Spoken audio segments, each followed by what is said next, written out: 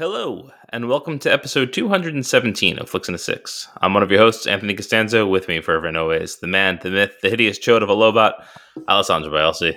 Say hello, Al. I'm not even the lobot? Also joining us this week, Cousin Mike. Hi, Mike. How's it going, guys? Thanks for having me back.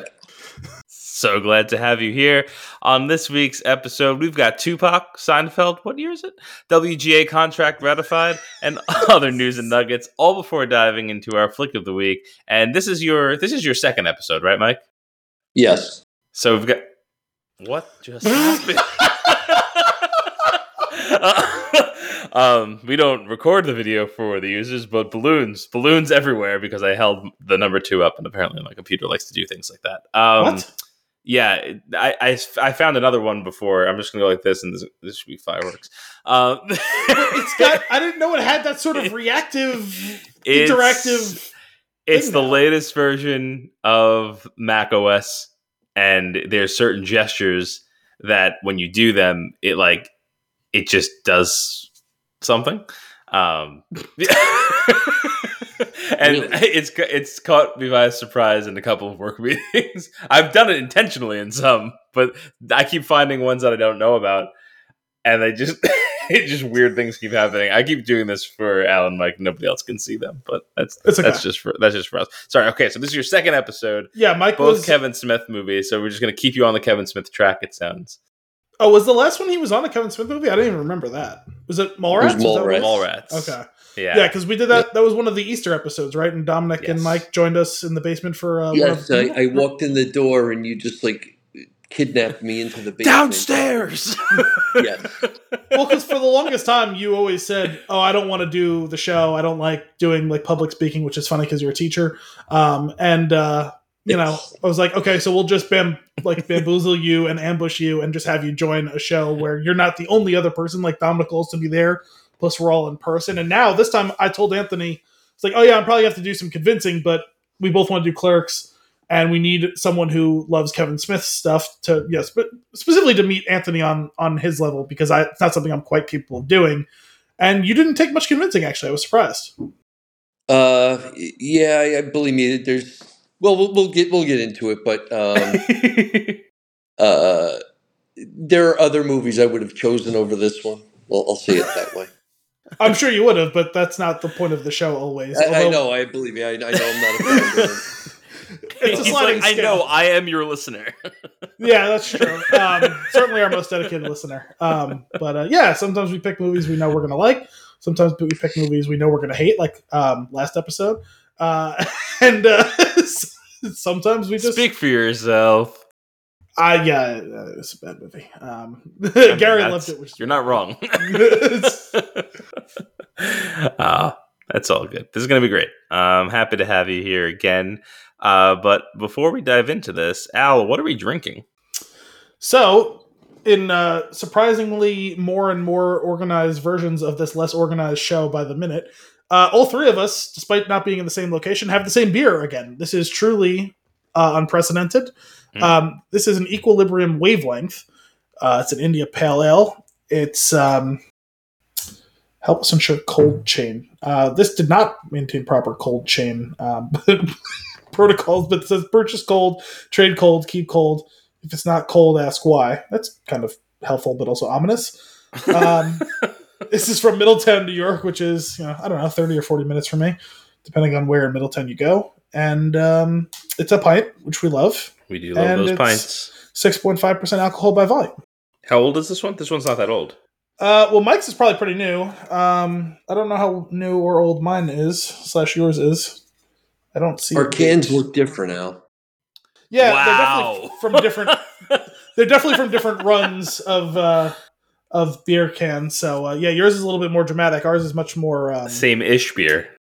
Repressed, but all right. Oh, hey, here's a. Oh no, the date's rubbed off. Yeah, mine is kind of looks like it got smudged when it was printed. I don't know what 2/22 could possibly be leading to, but February 22nd. No, but there's way more. There's way more that's rubbed off, so doesn't look like that's like the actual date. So okay. Hopefully this is. I'm sure it's fine. It's not. Yeah, It's definitely not the oldest one we've ever done. I can guarantee that. Probably not even close to that's that. true. So, I want to say this is from earlier this year. Okay. So, not that old. I'd say we should talk about the can art, but we can't. Well, they all have lambdas on them, which is the sign for wavelength in science. And ours has, me and Anthony's has like the spectrum of the rainbow colors on it. Mike's yours looked like it was a little bit more involved than that. So there's wires. It's got the colors as wires, and then I don't know, they're being like plugged in. Oh, that's cool. And it's like it looks like an old school. It's kind of like the Pink Floyd Dark Side of the Moon prism thing with like the light refraction a little bit. And all that. Nice. I dig it. Sweet. Yeah. I like their logo. The kind of 3/4 or 90% of a circle that's like maybe an eclipse, maybe not. Not quite sure, but I like it. I dig it. I can't fit the whole beer in this glass on account of the extreme head retention, and it's bouncy. We really messed up. We should have done this, or we could do it with another one since it's the name of the brewery, but we should do an Equilibrium beer with the movie Equilibrium, since I've mentioned it on the show a few times. I think, Anthony, you said you've never seen it, but you know of it. Correct. Mike, have you ever seen Equilibrium? I have. That's Christian Bale, Taye Diggs. Yeah. Yep. All right. Solid movie. I'm in. We have another Equilibrium beer in the fridge, don't we? We've definitely done one before. I don't know if we still have one kicking around there. I know we still have a few Treehouse. We still have a couple of Newburghs, a couple of Tin Barns. I want you to know, in getting this beer out of that fridge, I did battle with just the most massive silverfish centipede thing I've ever seen in my life. Inside the fridge? No, it was on the wall next to it. Oh, okay. But I killed it with a Swiffer. Nice. Dominic gets creepy crawlies in his apartment, which I hate because, like, a lot of times if I'm there and we're like playing a video game or something like that, a lot of times I'll sit on the floor in front of the TV and I'll see it sneaking up on me in the shadows that are reflected from the game, or I will see it crawl over my foot or something like that. And I'm not a huge fan of that. No, unsubscribe. I don't want any of that. Let's give this beer a taste. Yes. Much better topic. Cheers. Oh. Somebody's got a clink. That was nice. It was my fingernail on my glass. Oh, it smells delightful. Oh, that's good. Come on. Sorry, I haven't sipped it yet. I'm just too busy with wafting it. It's so tasty. See, like... Okay, wait. It tastes as good as it smells. I'm going back in. It's sweeter than I expected. It's almost kind of like a triple sort of sweet. Starburst? There's some juiciness Orange to it, Starburst. Like residual sweetness, for sure. Yeah. That's really nice. I feel like at like the beginning of the sip, it feels kind of thick and heavy, but it immediately gets airy, and then it's sweet and it's juicy. It's got like a wide variety of mouthfeels going on, but not as hoppy as I expected either. No, I'm kind of with you on the like that kind of triple flavor. Yeah, this has definitely got to have some like candy sugar or something in there to beef up. That's why it feels / tastes heavy, but it's sweet. Like it's not necessarily in an overwhelming way. Mm-hmm. Mike, you're not really an IPA guy, right? So how's this treating you? You're right. I'm not an IPA guy. It's not the worst one I've ever had. But yeah, I am not an IPA guy. So when I believe you, when you gave me 3 beers to get, I searched high and low for the other 2. This is the only one I could find. Yeah, sorry about that. But I found this one 2 counties away, and still this is the only one I could find. Well, because at that point you were probably closer to me, and this is in the same county. Yes, I was in Poughkeepsie. Yeah, so you're right across the river. But yeah, no, I mean... nightmare of a word to spell. Poughkeepsie? Oh, yeah. But it's not super bitter or hoppy, right? So that I'm guessing that's probably what in an IPA you don't typically like? Correct. Okay. Correct. Yeah. So where do we stand on the rating here? Al, you want to go first?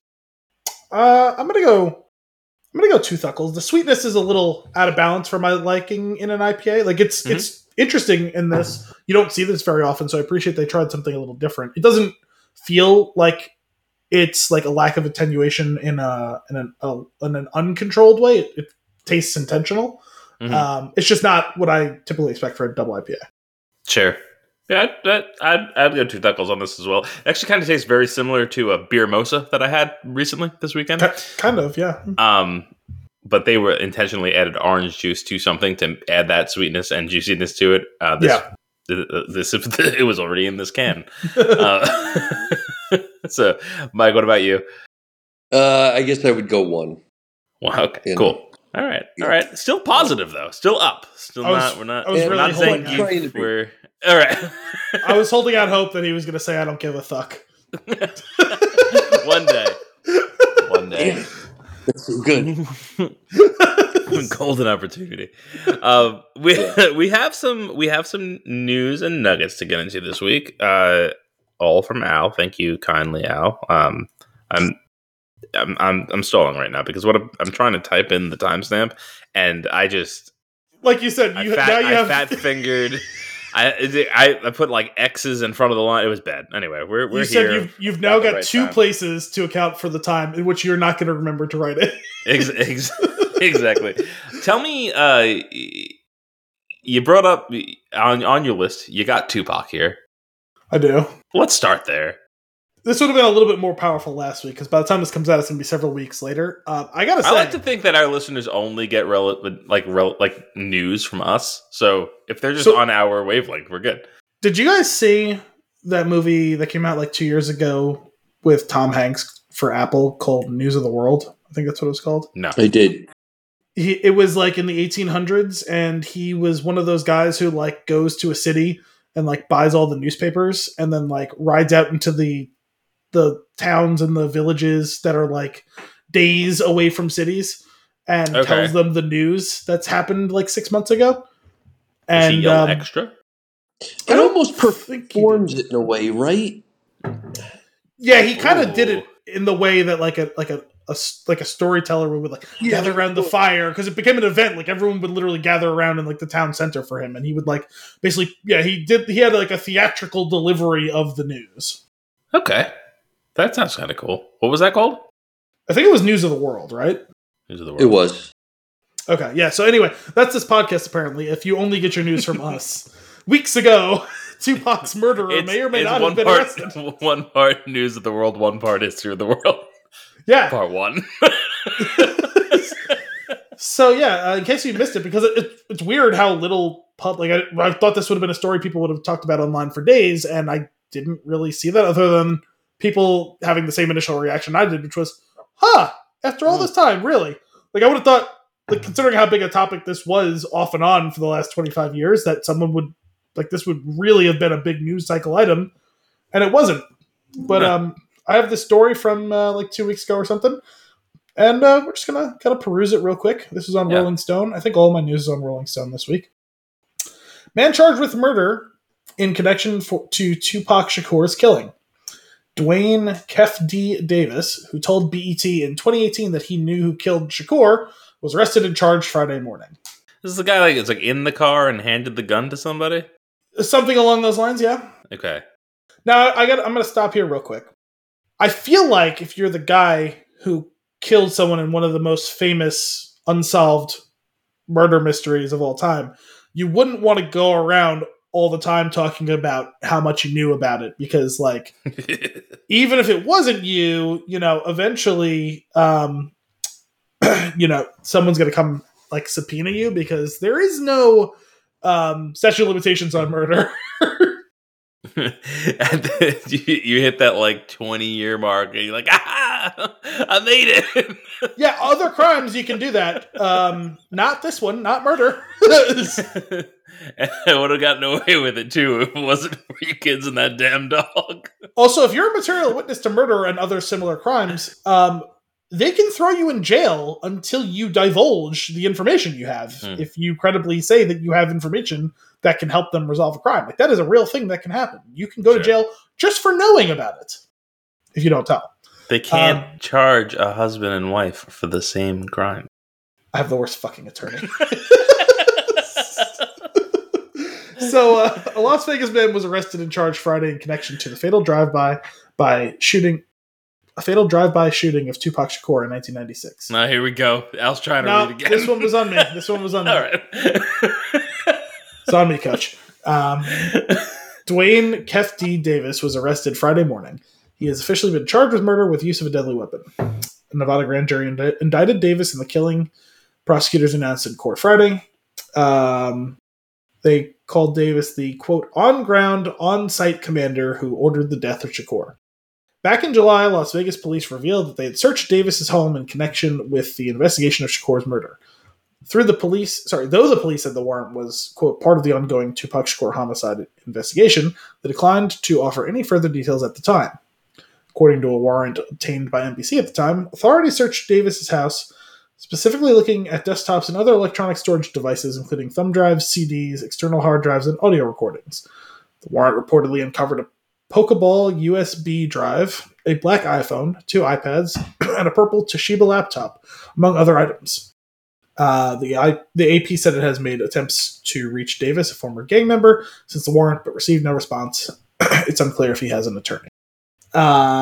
It is arguably the biggest development in the unsolved homicide in years, though numerous investigations, books, and pretty wild conspiracy theories have spread up over the years. Las Vegas Metro PD appeared to make little public progress in solving the case. Just to reiterate that it was 27 years ago that this happened. Following the search warrant, retired Los Angeles police detective Greg Kading told the Associated Press that it was Kef D's own book that would likely finally result in charges in the 1996 murder. Oh, my God. Quote, it's those events that have given Las Vegas the ammunition and the leverage to move forward. Prior to his public declarations, the cases were unprosecutable as they stood. I gotta pause you for a second. When did the search happen? The search happened... Back then. No. The one that's finally triggered this whole arrest happening was earlier this year. Earlier this year. Okay, got it. Yeah. The one with the Pokeball USB drive. Correct. Gotta catch them all. Yeah, because if I remember correctly, and you would know this better than me, but USB drives weren't a thing in 1996, correct? I think we're at probably the zip drive would have been if you had a lot of money, maybe, or floppy disks. Yeah, it was floppy disks, zip drives, or maybe a CD, right? Yeah, I had a zip drive once. I don't know what was on it because I didn't have it. I had not a drive. I had the zip disk for a zip drive that was I uncovered it at the pizzeria, but we didn't have a zip drive. I have no idea what was on it. So, yeah, that's the end of my story. If I ever actually used a zip drive, I can't picture what the drive or the disk looked like. I had a computer game on 16 floppy disks. Probably could have fit on 8 zip drives. I might have had 1 or 2 games that came on multiple floppy disks. Mike, I feel like this would have been more your thing, right? Because you're about what? How old are you now? Are you 10 years older than Anthony? I'm 46. And my first computer in 99 had a zip drive.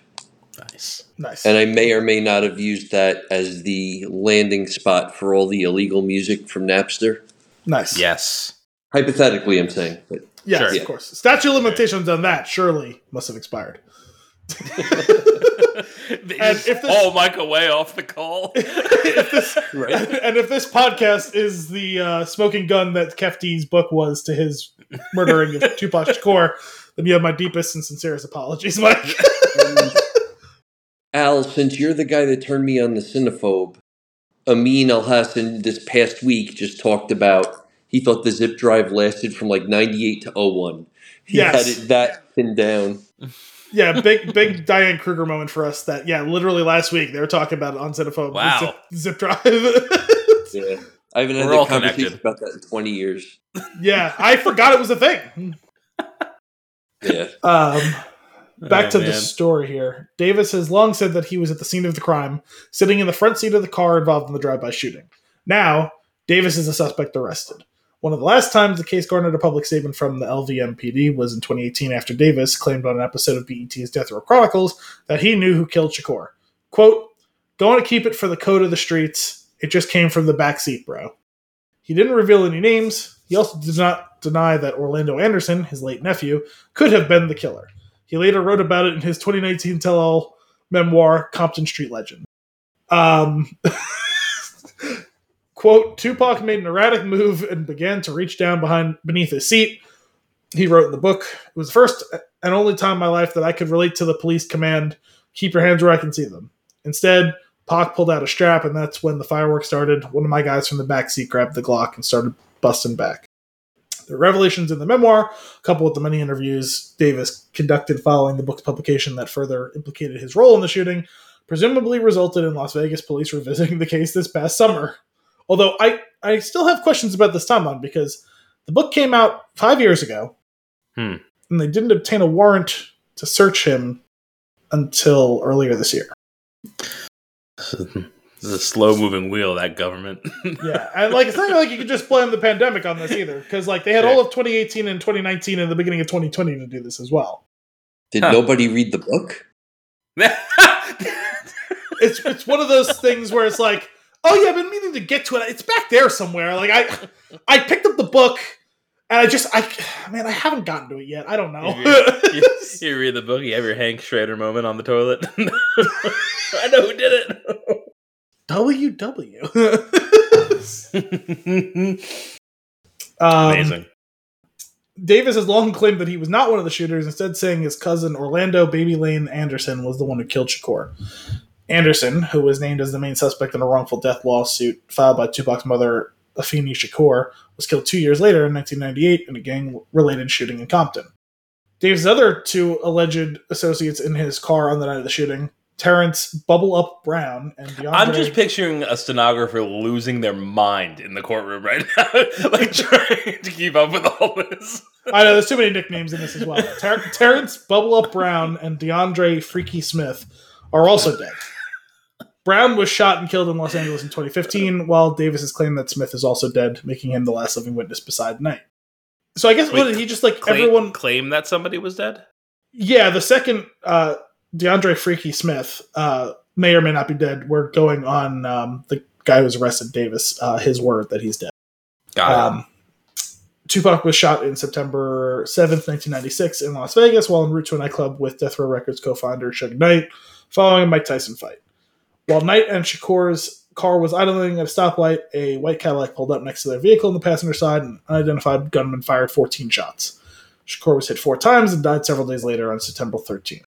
While no arrests were ever made, Anderson was identified as an early suspect. He was an alleged Crips gang member with whom Shakur had a run-in earlier that night after the boxing match. Members of the entourage followed Knight and Shakur's car, even told police that Anderson fired the shots. Anderson, however, was eventually killed in 1998 in an unrelated gang shooting, and no other leads emerged. So I don't know if there's been any updates. Like I said, this is from probably almost 2 weeks ago. But seems like kind of a big deal after, that was one of the big stories of the late 90s was sure. Tupac being murdered. And we all have heard the conspiracy theories that he's not actually dead and that he fell off the face of the earth, disappeared, went on to live life outside of this whole thing and all that BS and everything. And the fact that this is one of the big unsolved murders, and the fact that the Biggie murder is also unsolved and happened within a couple of months or weeks or whatever of that one as well, makes it all the weirder that the two of them both should go down so close together and neither one ever solved. So yeah, very interesting. Until this one, maybe possibly because the guy who may or may not have ordered it decides that he really wants to talk about it a lot now. I just would love it if that on the Pokeball flash drive was just that Tupac is alive and well, and he's just like. Wait, this is turning into the Force Awakens, where the Pokeball USB is the last piece of the map that'll show where to get to, to Tupac. It's a rap holocron. It's a rap holocron. Fantastic. This also reminded me, and Mike, you'll also appreciate this too, because this is something they talk about on Cinephobe a decent amount. The role models one where the guy is on the video recording after look, who can imagine me, whatever the guy's name is, stealing all of these TVs? As this guy, yeah, I know I'm the only person because everyone else who was involved is dead or Suge Knight's in prison for life without parole. No one else could possibly tell you who killed him, but I can, and I'm going to keep talking about it. And it definitely wasn't me, guys, but I know who it was. God. Oh, man. Speaking of stories in the 90s, what's the Seinfeld thing that you got on here? Oh, perfect. So this one is actually much newer news. This was from today or yesterday. Newer news. New being the operative word in news. Also from Rolling Stone. Jerry Seinfeld says something is going to happen with that infamous Seinfeld finale. Huh. The comedian said he and Larry David had something in the works, though declined to provide further details. Jerry Seinfeld was scheming to do something related to the finale. In a short video clip circulating online, Seinfeld was asked at a recent stand-up how... God damn it. Pop-ups. Is this Rolling Stone again? It is. Great article, horrible site. You get your one free article. No, I'm a fucking subscriber because my close personal friend Alan Sepinwall writes behind a paywall, and I support the writers. No, it's a fucking advertisement, and I can't get it to go away. Amazing. Because I love the internet. Site is kind of frozen at the moment, it looks like. I'll try reloading this. Because that kind of took the wind out of my sails a bit. Here we go. And we're back. In a short video clip circulating online, Seinfeld was asked at a recent stand-up if he liked the Seinfeld finale. In response, the comedian said he had a little secret about the finale, adding, "Something's going to happen that has to do with that ending. It hasn't happened yet. Just what you're thinking about. Larry David and I have also been thinking about it. So you'll see." While the Seinfeld finale was one of the most watched episodes of television ever, with 76 million viewers, which in present day, that is an insane number to think about. Yeah. It's long been divisive amongst fans and critics. Rolling Stone labeled it among the worst TV finales ever in 2015.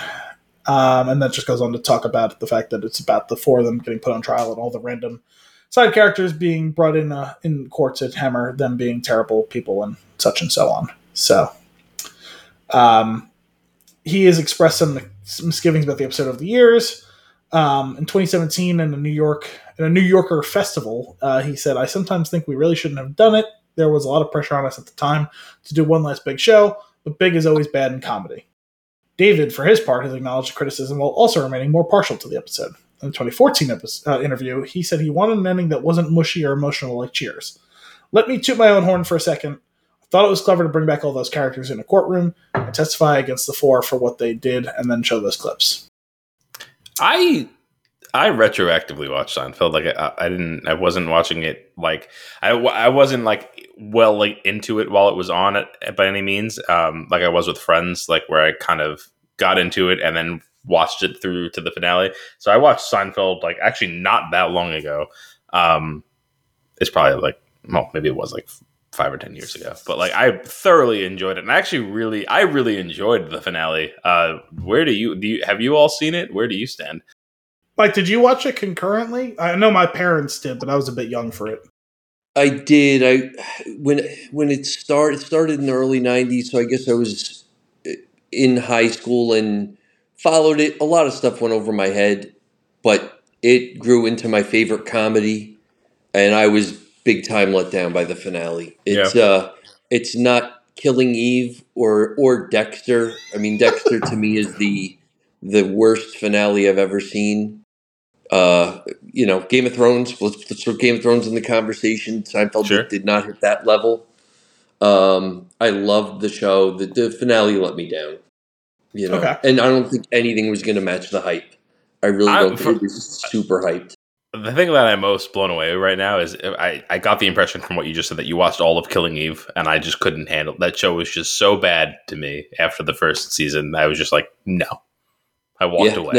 No, I've been told I have the opposite of commitment issues, especially when it comes to TV. That's my cousin Chris. He tells me, he's like, "Why are you still watching that?" I watched Walking Dead till the end, and I hate watched the last 5 years of that thing. Sure, 5 years, yeah. Jesus Christ. No, Anthony was my soulmate with that. I think Anthony watched it into the ground. I did. I sure did. I complained about it every week on this show. You did. I cathartically would listen. I'm like, I agree. I have seen the Seinfeld finale. I've seen a pretty good sample of the episodes of the show, just randomly like on reruns, but I've never like actually sat down and watched start to finish. It is a funny show. It is good enough. It's a testament to how good of a show it is because it outstrips my dislike for the format, because I really hate the canned laugh track, multicam sitcom or whatever, where they like stop to deliver the joke, because it's so immersion breaking to me that I get anxiety sometimes. But the jokes so far transcend the like how much I find that detracts from the experience, that it really is a testament to how great the show is. Like, not that I love every single episode I've seen, but I've laughed pretty hard watching a good like smattering. Yeah, of I mean, episodes from that. I grew up with nothing but shows that did that. So looking back, it is annoying with the laugh tracks, but I grew up, every one of them had it. And so Seinfeld to me was phenomenal. And then I got hooked into Friends. And so I've seen each of those on rerun a billion times. Amazing. You know, certain episodes just quote nonstop, you know. Yeah. I've seen every episode of Friends a significant number of times. Like, I've seen that entire series way too many times. I love it so much. Oh, you're not alone. I think there's a lot of people, even from our generation, where like wasn't something that you weren't really watching that when it was like actively on, were you, Anthony? By the end, I was. So like I had ended up watching a bunch of like early seasons as DVDs that my cousin lent me. Okay. And I did get to see maybe the final 2 or 3 seasons. Like actually, actively watched it. Because I definitely watched a good portion of the final season, because by that time I was probably like in middle school, I want to say. Sure. I forget what year. Did it end in like 2004 or something like that? Friends ended in 2004, yeah. Yeah, and so like my parents watched that too. Like I remember it being a huge deal when Seinfeld was ending. Like they sat down and watched the finale. But I don't think, I might have caught part of it, but I didn't have a frame of reference for it. I had seen a bit more of Friends by that time, and like I caught bits and pieces of that final season, and I remember watching the final, like whatever, because the finale was like a 2 or 3 part finale, right, or something like that. I believe 2 parts. I remember for Seinfeld or Friends. No, for Friends. I remember there being a multi-part. So, okay, so 2 parts. So yeah, I remember watching. I remember the whole thing. You know, she's getting on the plane, and they got to get her off the plane, and all that, the phalange, and et cetera, so on. But I still didn't have a ton of context, but I caught bits of the last season or so. It's so funny. Like, I love that show so much, and I've always loved Chandler. He's always been my favorite character. Though in rewatching and watching that show like over and over again, it's amazing to see Ross go from completely annoying to one of the funniest people on the show by the end of the series. Like, he just completely transforms as a character, and he's hysterical. Like, he's so beaten down by all of his experience. Like, he's like been dealt a bad hand over and over again, but he's also kind of a turd. It's great. He's just wonderful. Well, I find him to be so unlikable in the chunks of the show I've seen. Now that doesn't. I actually haven't seen a ton of the first couple of seasons. I would say the majority of what I've seen is probably the middle run of the show. But I would say the majority of the bit of show I've seen, Chandler and Monica have already been dating. So that's kind of sort of the middle of the show, right? Yeah. It's the middle, yeah. So like that's when I think of the show. I think of them dating. I think of like Ross and Rachel having dated and already broken up. You know, like that's what I think of when I think of Friends, because like that's the most episodes I've seen. But I will say, as much as I can't stand Ross, he does get some of the best retorts. Even though I can't stand him, his delivery on some of his like snarky comments are hysterical. Yeah. It's just whenever like they focus on like him doing things, I'm just like, oh God, you're the worst. Yeah. When he ultimately there's a point in the show where he's put on medication for his rage, and I feel like it's at that point on that his character just blossoms. So I wasn't even aware of that part of it. And I know about the whole will they won't they thing where like he was gonna propose to Rachel and then Joey accidentally proposes. Yeah, so I know about all that shit and all the off and on stuff, but I don't know. I just can't. There are some great lines. There's some great scenes. I just overall that show didn't connect with me in the same way that Seinfeld did. Sure. But some of the funniest like stupid little scenes or sequences I've seen have been from that show. Like, you know, the stupid thing with the couch trying to move it upstairs and him screaming pivot. Yep. You know, like that cracks me up. My favorite line in the whole thing is when Joey finds the porn in Rachel's room, and he asked her, "What time will the vicar be home?" The vicar won't be home for hours. Joey, where did you learn that word? Yeah. That was one of the hardest I laughed, actually, is just that scene. You got porn. Yeah. You read my book. You got porn. My coffee's a little cold. Rachel, can you heat this up on your loins? Yeah. That's such a great episode.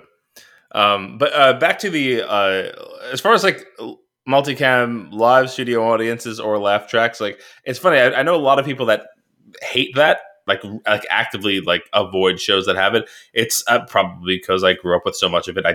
It never bothered me, and it still doesn't. Like I could easily rewatch old shows like that, or pick up something that I hadn't seen from that time and really enjoy it. But I don't know. There's just something.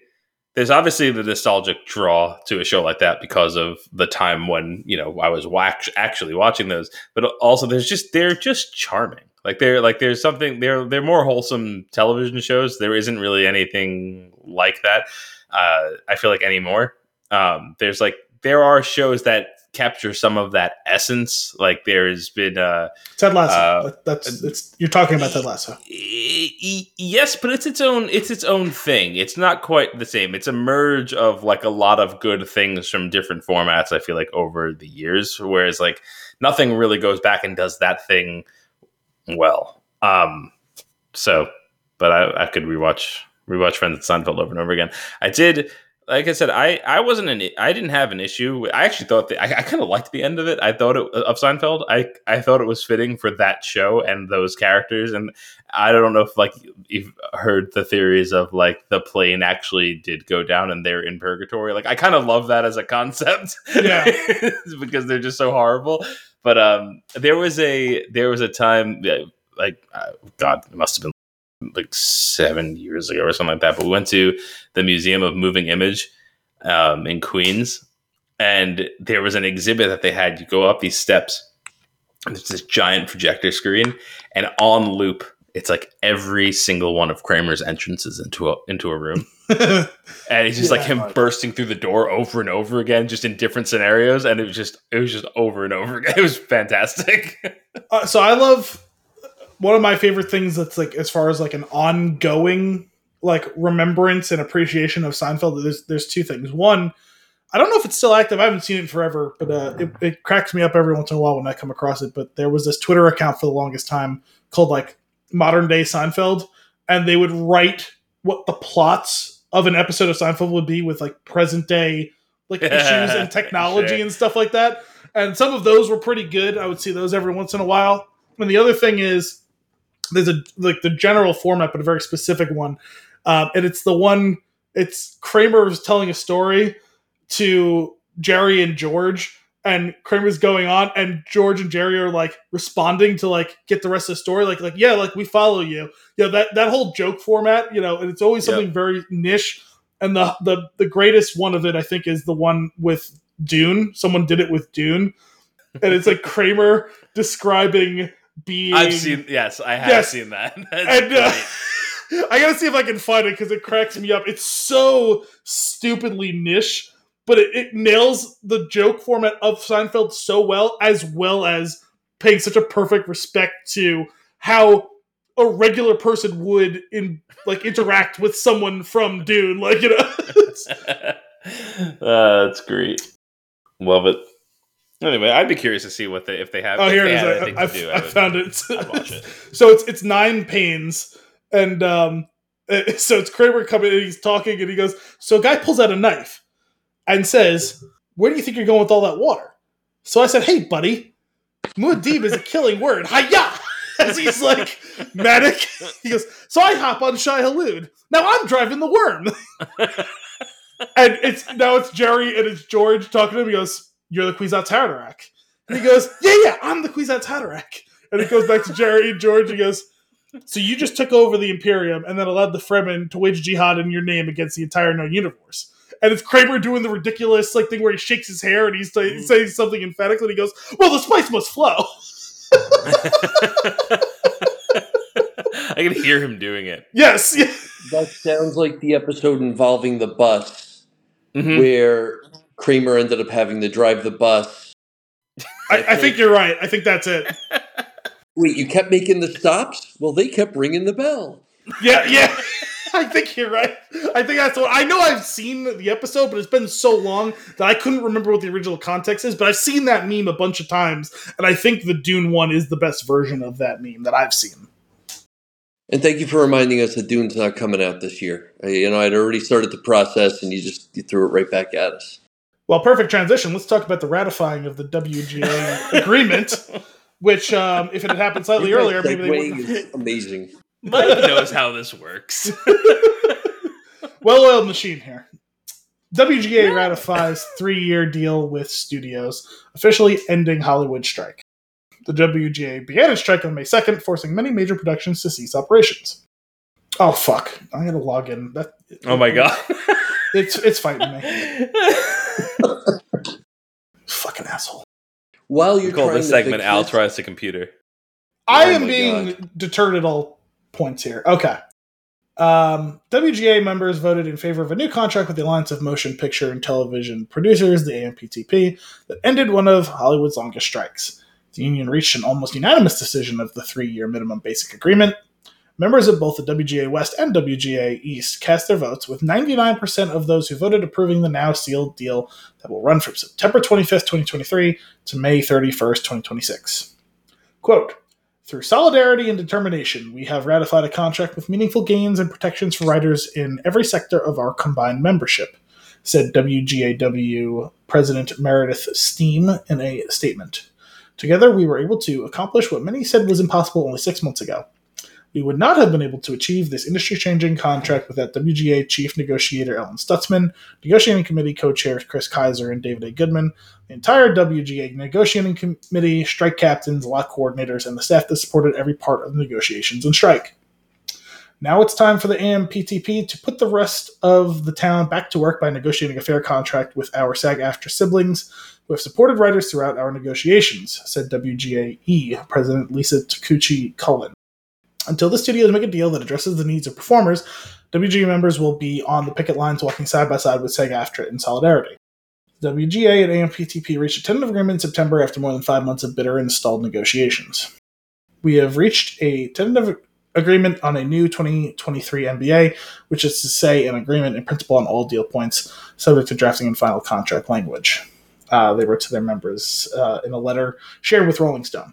"What we have won in this contract, most particularly everything we have gained since May 2nd, is due to the willingness of this membership to exercise its power, to demonstrate its solidarity, to walk side by side, to endure the pain and uncertainty of the past 146 days. They called the deal exceptional and emphasized that it included gains and protections for its membership. It also called for patience as the deal was finalized." This is more just about the mechanics of the vote. Included in the WGA demands were an increase in viewership-based residuals, an increase in the minimum compensation in all areas for media for writers, an increase in contributions to pension and healthcare plans, and minimum staffing levels, as well as contention around the use of AI, which is all stuff we discussed in, I think, the last episode, if not the one before that. Right.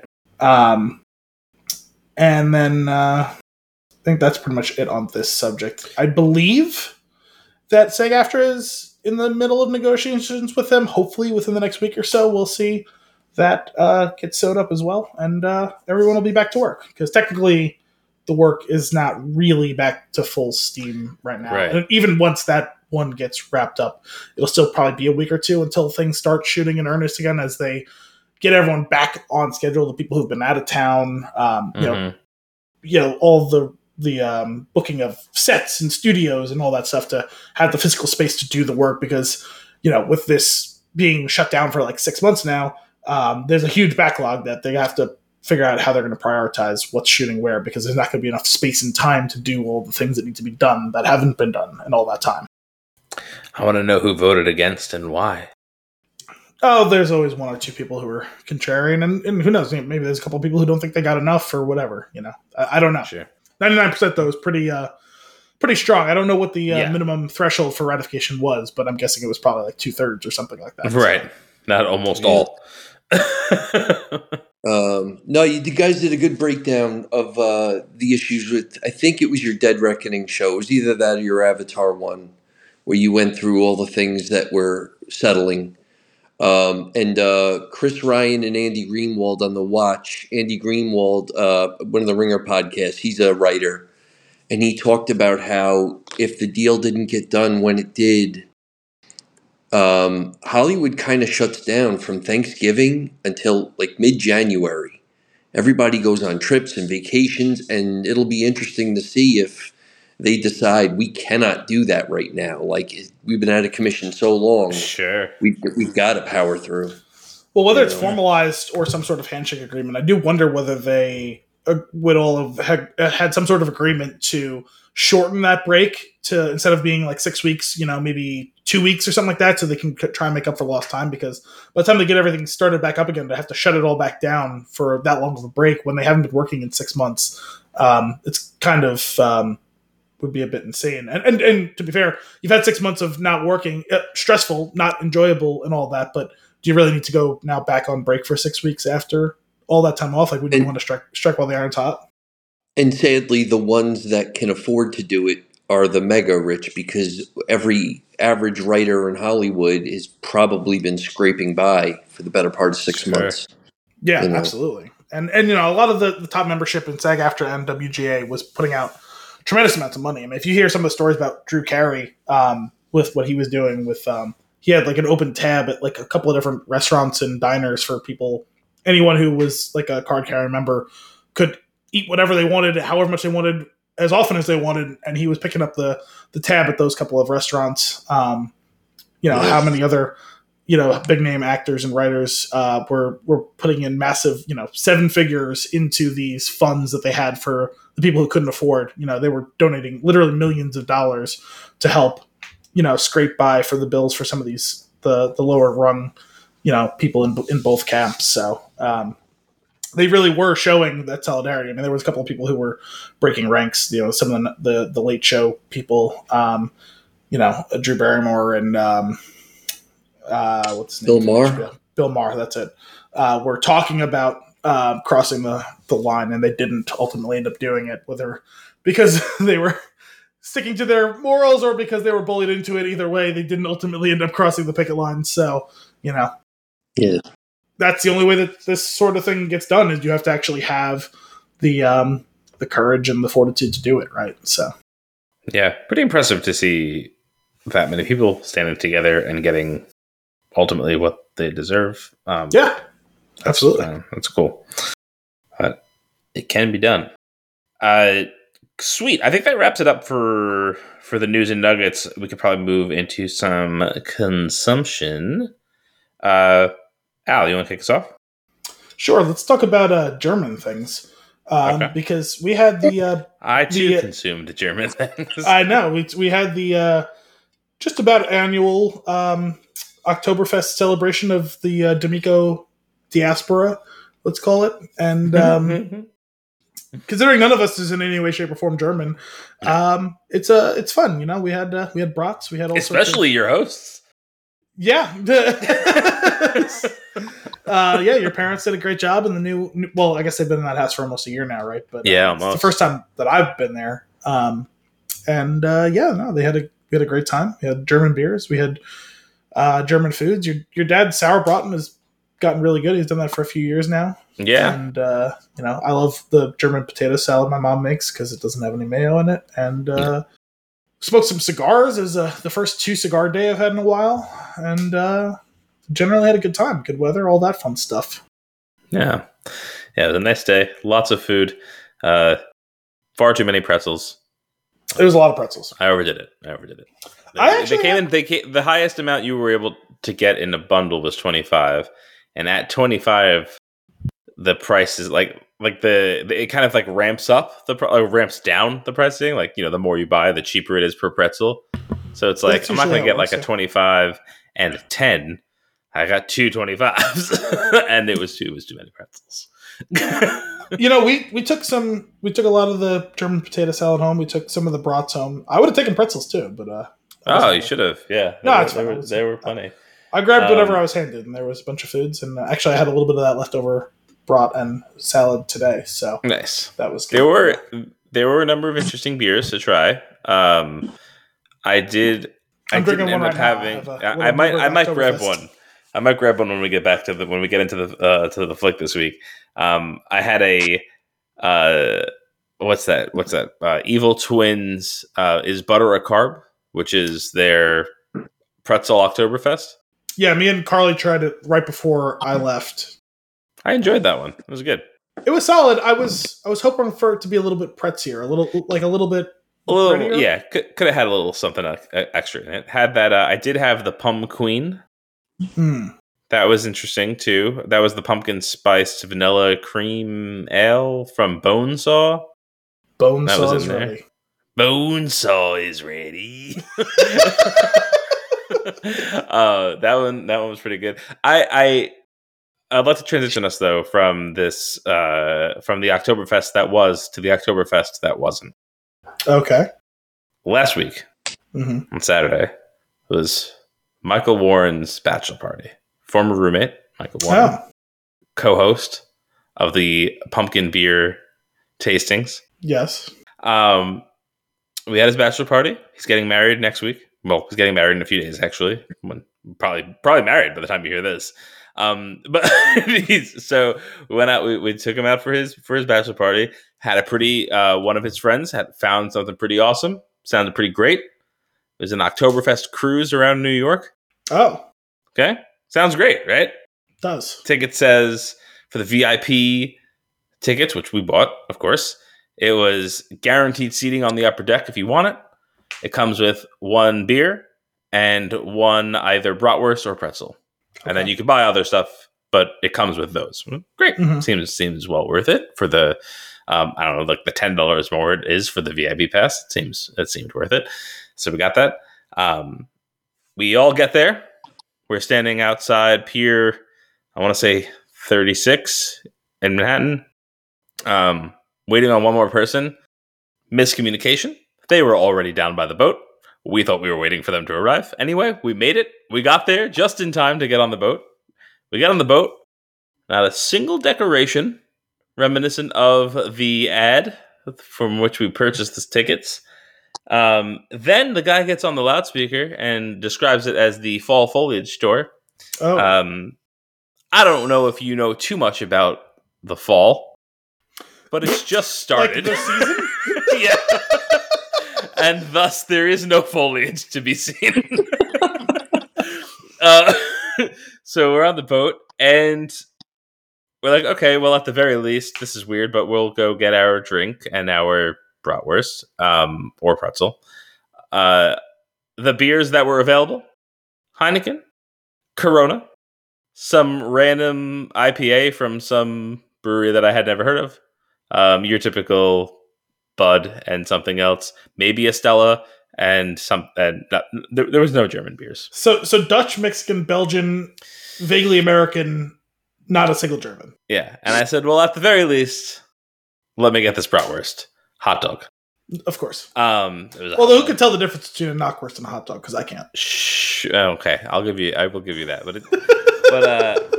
So we're cruising. It's a 3.5 hour cruise. It's basically just a tourist sightseeing cruise at this point. There's nothing to see. There's no decorations. There's no German music. There's no German fare.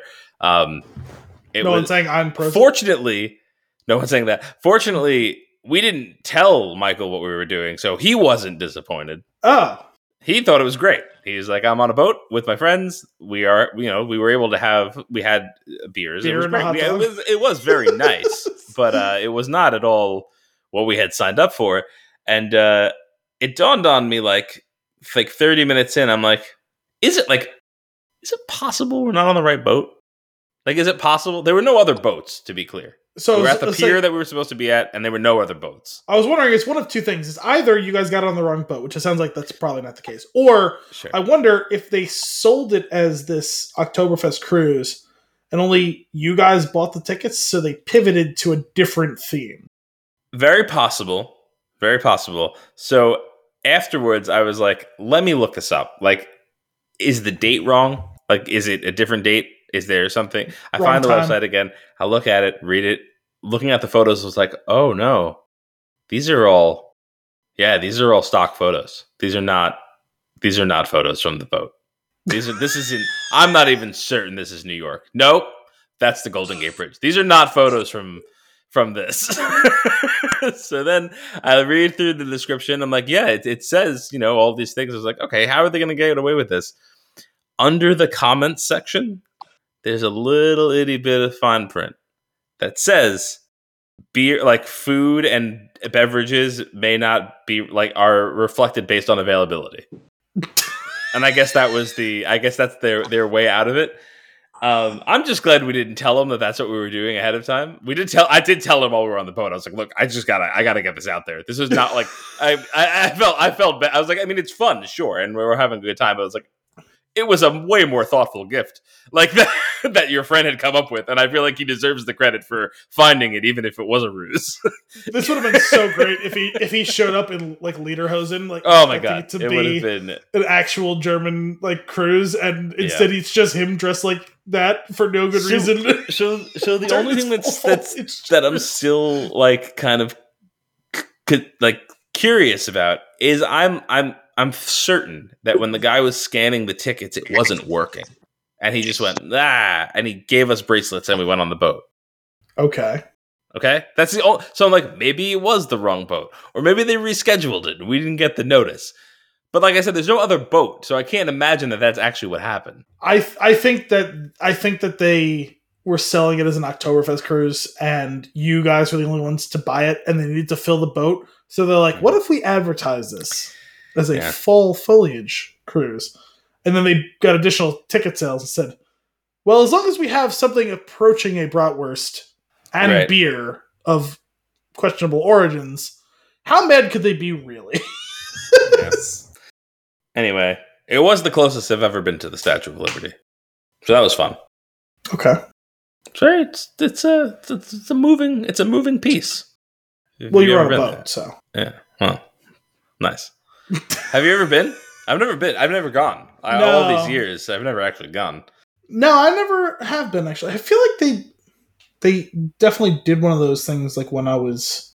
maybe they didn't do them those couple of years. That was definitely a thing that was oh, there's a field trip to Ellis Island or the Statue of Liberty. And so at the time that I moved back to the state of New York was the years 2000, 2001. So I wonder if they stopped doing those in those times, and you could probably guess why that might have been the case. Because September 2001, not a great time to be in New York City as a tourist. So I don't know. I never went to the Statue of Liberty, actually, surprisingly. I've definitely been to Ellis Island. I think it was on my sister's school trip though, and we were there, and it's it was fine. At that age, did not appreciate it. I think my dad chaperoned my brother when he was in middle school or something like that. So it would have been 2006 or something like that. Yeah.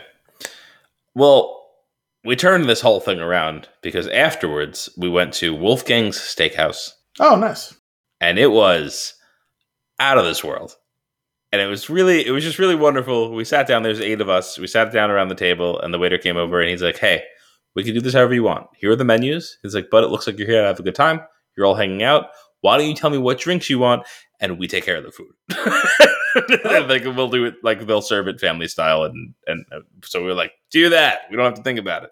And it was great. It was so good. All the food came out. Multiple porterhouse steaks that they then divvied up between us and sides and appetizers. And it was just, everything was cooked to perfection. I had never been there before, but it was awesome. It was so good. I was really happy with that. That we did right. I've heard good things about that one.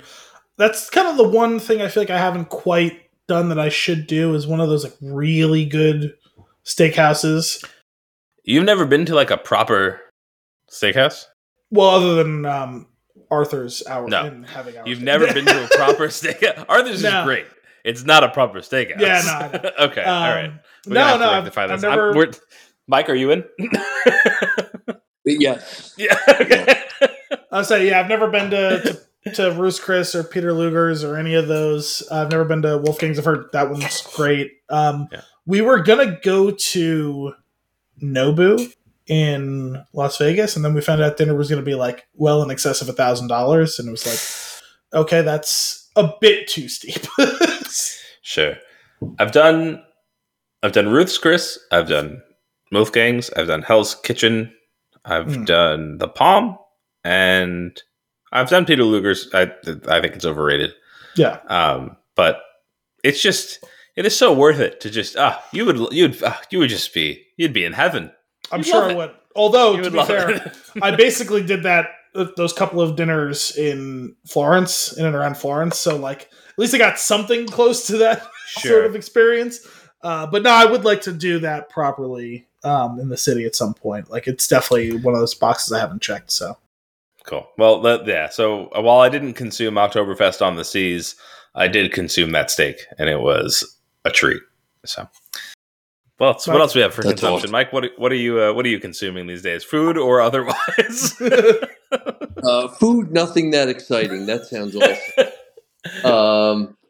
I guess I'm excited. I read tops a book a year, and I think I'm way behind on that. But just showed up today from Amazon.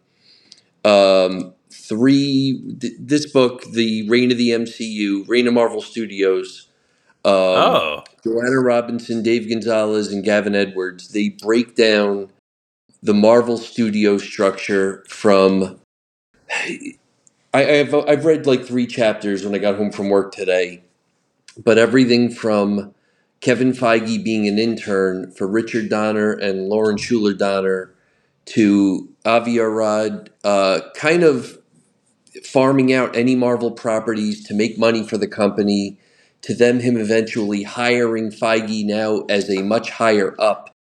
And I've just gotten to the part of the story where they've secured a loan from a bank for, I believe it's $500 million.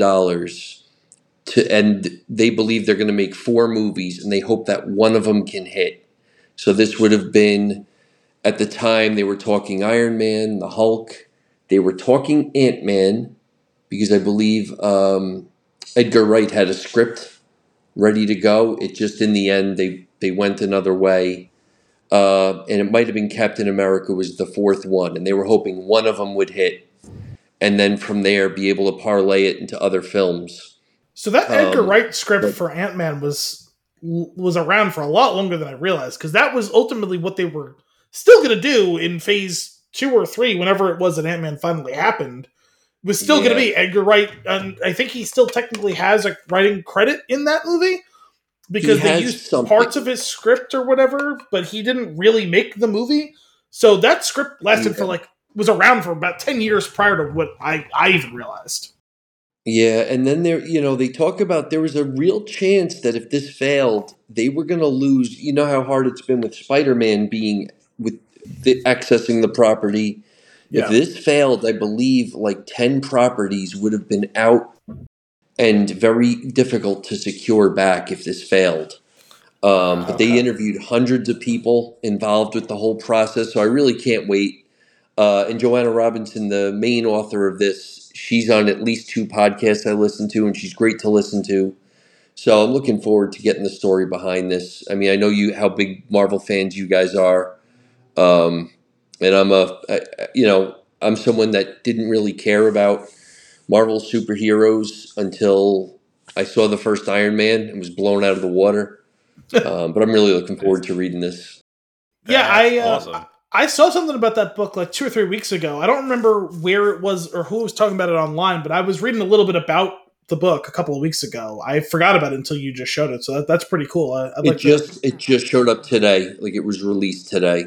Okay, I just dropped an Audible credit on it during this conversation. I'm trying to remember who it was specifically who was talking about it that I was reading a little, because I saw someone on Twitter and I was reading about it through there, like just a conversation around the book. And it's funny. I had forgotten about it. Because it's funny. I would have assumed it was Anthony, if anyone, who brought that book up is part of this conversation. No, it's really cool. You'd have to give it a few years for me, because Mike said he reads about a book a year. I'm about half a book a year. Yeah, that's true. I don't know what, dude. I am still reading that book that Uncle John gave me, and it's great. It's really good. He literally gave that to you like 2 years ago. I know. I've got the other 2 in my car. Okay. Which I'll hand off to you, because I've transferred onto my my Kindle at this point, because the only time that I find that I can read is at night, and maybe that's my problem. But I only get about 2 or 3 pages in before I promptly fall asleep. I dropped it on my face the other night. Nice. I've done that countless times. It's a miracle that my nose has never been broken by a hardcover book falling on it. But that was kind of sort of how reading for a while had really taken off for me, because I guess kind of quote unquote started reading early. Like early on, like, and it's a weird, stupid, like not quite humble brag, but like, yeah, when I was like kindergarten, first grade, you've always, I was gonna say you've always been a big reader. Yeah, like was able to read like bigger, longer books than like other people, my peers at the same time. Like early on, like later on, I'm sure there's plenty of other people who read as much as me or whatever. But I read a ton throughout my childhood, and it was actually part of why I kept up with it so much. Was up until I went to college, my whole life I had a really hard time with going to sleep. Like, I've never had a problem sleeping. Once I'm asleep, I usually have a really good night's sleep. But most of my life, well, actually at this point, it's now almost half and half. But for the majority of my life, I couldn't get dark sleep. Realization. Yeah, well, because I mean, when I was like 18, I'll be 33 in like 6 weeks or whatever. So, through my 19th birthday, I guess, through my first 18 years, I had a really hard time going to sleep. And for a lot of that time, I would read to go to sleep, just hoping that the kind of laying down and being relaxed, sure, and reading and just like kind of like that, like it's like a very quiet practice, right, would help me fall asleep. And I would say probably it was successful 70% of the time. There'd be other times where what you were reading was so good that it would keep you awake. But the majority of the time, whether it be reading a page or reading 15 pages, and sometimes it would be 15 or 20 pages, it would help just, bring everything down as your body relaxes, and you're not just sitting there with your thoughts of, why aren't I asleep? I wish I was asleep. Why can't I be asleep? I want to go to sleep. Go to sleep now. Go to sleep now. Go to sleep now. So, like, it can be a soothing thing that helps you go to sleep. And so whether that's your intention or not, it's certainly working for you in a big way. Well, that's the thing. It's like, I don't, I actually, I'm in a stage of life where if I'm not tired at the end of the day, I'm actually pretty excited to do something like play a game or read the book. But then, like, for whatever, like 2-3 pages in, I start nodding off. It's like Pavlovian at this point. But like, I don't know. I'm really curious. Like, there's never really been a scenario within the past couple of years where I've like read during the day. I'd be curious how my body would respond to it. I feel like I would just fall asleep in the middle of the day. You might. That sort of thing can happen. Yeah. Or you'll start to get drowsy, and then you'll realize it and like snap yourself, and you get that jolt of adrenaline. Because I've had that happen to me too, where like stuff like sometimes it's reading, where because like for a lot of time in my life, it was associated for me as, oh, I'm reading, which means after this comes sleep, So sometimes in the middle of the day, if I had the time and I was reading, I will get tired. It does not always, but it does happen to me sometimes when I choose to do that. If I'm like sitting around on a Saturday or Sunday, nothing going on, and I'm like, you know what? Let me crack open a book. Sometimes I will get super tired, even though I'm like not actually tired, because it's a weird muscle memory thing that I have from 15 years ago. I'd like to break that habit so that I could finish this goddamn book. Sure. Well, for a while you were doing your walks and you were listening. I do. I like listening to Audible on a walk, but I have found that I don't enjoy listening to fiction. Okay. I don't know why. It's like I kind of just zone out and start thinking about other things. If I listen to like honestly anything nonfiction, like I'll listen, like this MCU thing sounds like a great walking book. Like I will be super into it. I will have walked like 2 miles and I'll be like jacked up about the amount of money they're spending on things. Like that's where I'm gonna be at. I'm not even gonna know where I am. I'm somewhere in the middle of the park. Like I don't know. Yeah, and I thought about it with you guys having serenaded your audience with your Avengers theme. Was that for Endgame that you guys did that? It was either Infinity War or Endgame. Yeah, it was one of those two. Yeah, we did it for both. I think we played it at both of them.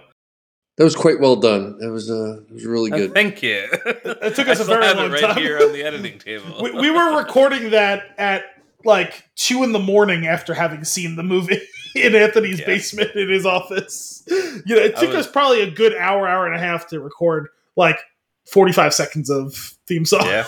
I mean, I was wide awake in the middle of the night after that movie, but if you had put this book in front of me, probably would have got a paragraph in. And well, it's funny because like I have the same thing. Now I don't have a kid, but like you get up, you work hard at work all day, you have a million things that you're doing, personally, professionally, all that fun stuff, right? So it's gotten to the point now where when I sit, I just go so much at work that like when I sit down after dinner, sometimes I just like, it's like a fucking wall, Sure. So I've gotten that in recent like year or two. And so a lot of times if I sit down to watch the Monday night football game or the Thursday night football game, like right before halftime, I'm like about to pass out. It's 9:30. Like if I'm doing anything else, I don't fall asleep.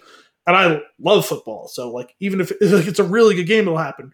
So even yesterday, I was off yesterday. I slept in because I was up a little later probably than I would have expected Sunday after getting back. I dozed a bit in the car while we were driving back from Oktoberfest. Watched the Sunday night game, whatever. Like woke up probably like 8:30-ish. Didn't get up and moving till after 9 or whatever. Was very like easy day. Now I did have a little workout in the afternoon, and then I had dinner. Sat down to watch the game. I was like, man, I had a good night's sleep. I slept in pretty late. 9:30. Fucking wall. I'm like, Jesus Christ, I gotta get up and like have something to snack on because I'm falling asleep watching the freaking football game. Yeah. So, okay, so that book that sounds just interesting. I'm excited too. I was like trying to remember what was the jumping off point for this, but that MCU book does sound super interesting to me. I'm super curious about that. Speaking of Disney, I've got one episode left of Ahsoka. Same. And I'm really enjoying the ride. I've conversed with Al briefly over the weekend about this. I feel like Ahsoka's a bit of a misnomer for the show. It feels like it's just a tack on to Rebels, which is fine by me. I really like Rebels. Also, shout out to the casting for Ezra.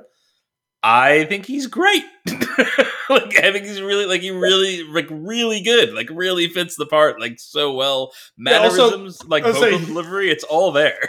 Convincingly seems like what Ezra would have looked like if he was an adult, right? Like he's well cast in that regard. He's got some of the right. This is more writing than the acting part of it, but like the character is doing a pretty good job of what would a hermit, like what would Yoda be like if Yoda had gone off into isolation as a teenager and came out as a young adult man, not gone off into isolation as an 800-year-old and is now an 850-year-old who's going insane. Like, the young version of that. I think that's pretty fitting, especially when you consider where this character is at. He is one of these deep force connected Jedi. I forget what they kind of name all the different types of Jedi, whatever, but like, the strategic Jedi, the ones concerned with the living force, right? He rejects the lightsaber. The force is my ally. He's very much in the same, category as the Lukes, the Qui-Gons, the Yodas, not the Obi-Wans and Anakins who are just here to fuck shit up. Between his force foo and Ahsoka's like samurai stance and stuff, like it's just been really fun to watch. Like all of the choreography in the show has probably been some of the best choreography in Star Wars. Yeah, or at least in this generation for sure. Yeah. So it's just been I also have like a really fun with it. I've been watching it on. So I have an exercise bike in here, and I've got my that LG OLED that used to be in the old basement in my office. So the last 2 episodes that I watched on the bike, and I do look kind of like a hit pattern with like my biking workout. And the show is perfect for that because once things start to ramp up, like in combat, I was like, let's just turn the tension up and get up, and it's just, I just stay until the battle's over, and it's really great. It's very exciting. You feel like you're in it. That has to be wild. Yeah, working out with a fight scene in the background like that, Have you found yourself trying to like mirror any of the moves? Like, I thought I did. There was a point where I thought I was going to tip it. Get up the hill, guys. Get up the hill. I'll help you. But I've really been enjoying it. It has definitely accentuating my longing for a Star Wars movie, though. Yeah, which, I mean, we're working our way there. I mean, obviously the strike didn't help with like the timeline on that, but we know earlier this year they announced 4 movies. I think that considering they seem to have something of an actual plan to these movies, not just, hey, we want someone to make movies, that these movies will actually get made. It'll be a question. Is it 4 or is it 3? I thought it was 3. I was under the impression it was 4, but I could be wrong. I know there's the Filoni one that's going to be the kind of Avengers style movie of tying together all these shows. There's, and I'm forgetting who all of the writers and directors who were hired for all of them, but there's the Old Republic, or the Dawn of the Jedi one, rather, I guess. So that's Mangold. That's James Mangold. That's right. Okay. I almost said Nick Mangold, but that was the Jet Center, not a... you know what? Give him a shot. Actually, you know what? I think for a long time, his Twitter profile picture was Wicket, but with Nick Mangold's hair over it. I think that might have been it, actually. There's the one that's the High Republic. They were doing a movie for the High Republic, weren't they?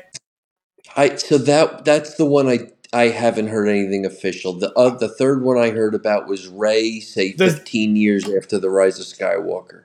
Oh, is it supposed to be that long? I don't remember what the timeline was, but I know that it's the Rey post Episode 9 one.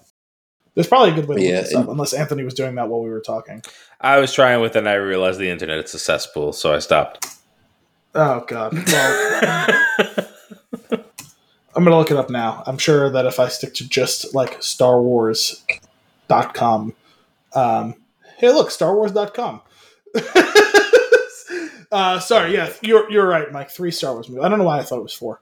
Well, no, I mean, we've heard a million rumors, and sadly, with what's happened the past decade, if we think all 3 of these movies are going to get made, I think we're fooling ourselves. I think there's a good chance this time, because specifically they've named the people, and they've named what specifically they're about, whereas with the other ones, they named who was making the movies.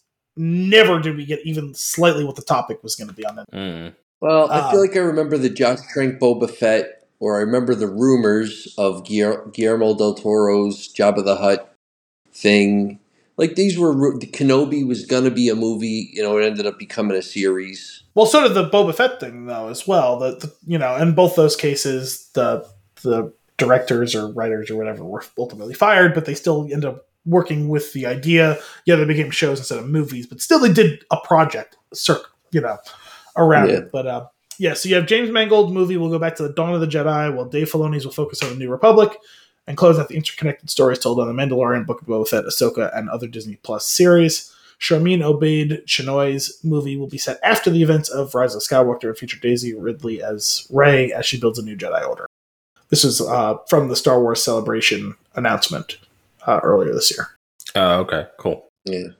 I know we talked about it on the show at the time. I just couldn't remember the details exactly. Yeah, I feel like because it was always so like it just like shifting as we learn new things that I barely retain any of the information at this point until I get a release date of something. Like I'm hopeful. I mean, I would put like 99.9% that the Filoni movie is going to happen. Right? Sure. And even if it wasn't a movie, like it'll be a show, like it'll be a miniseries. But like the point is that project is going to happen. Don't be though. Be that's where all our money is.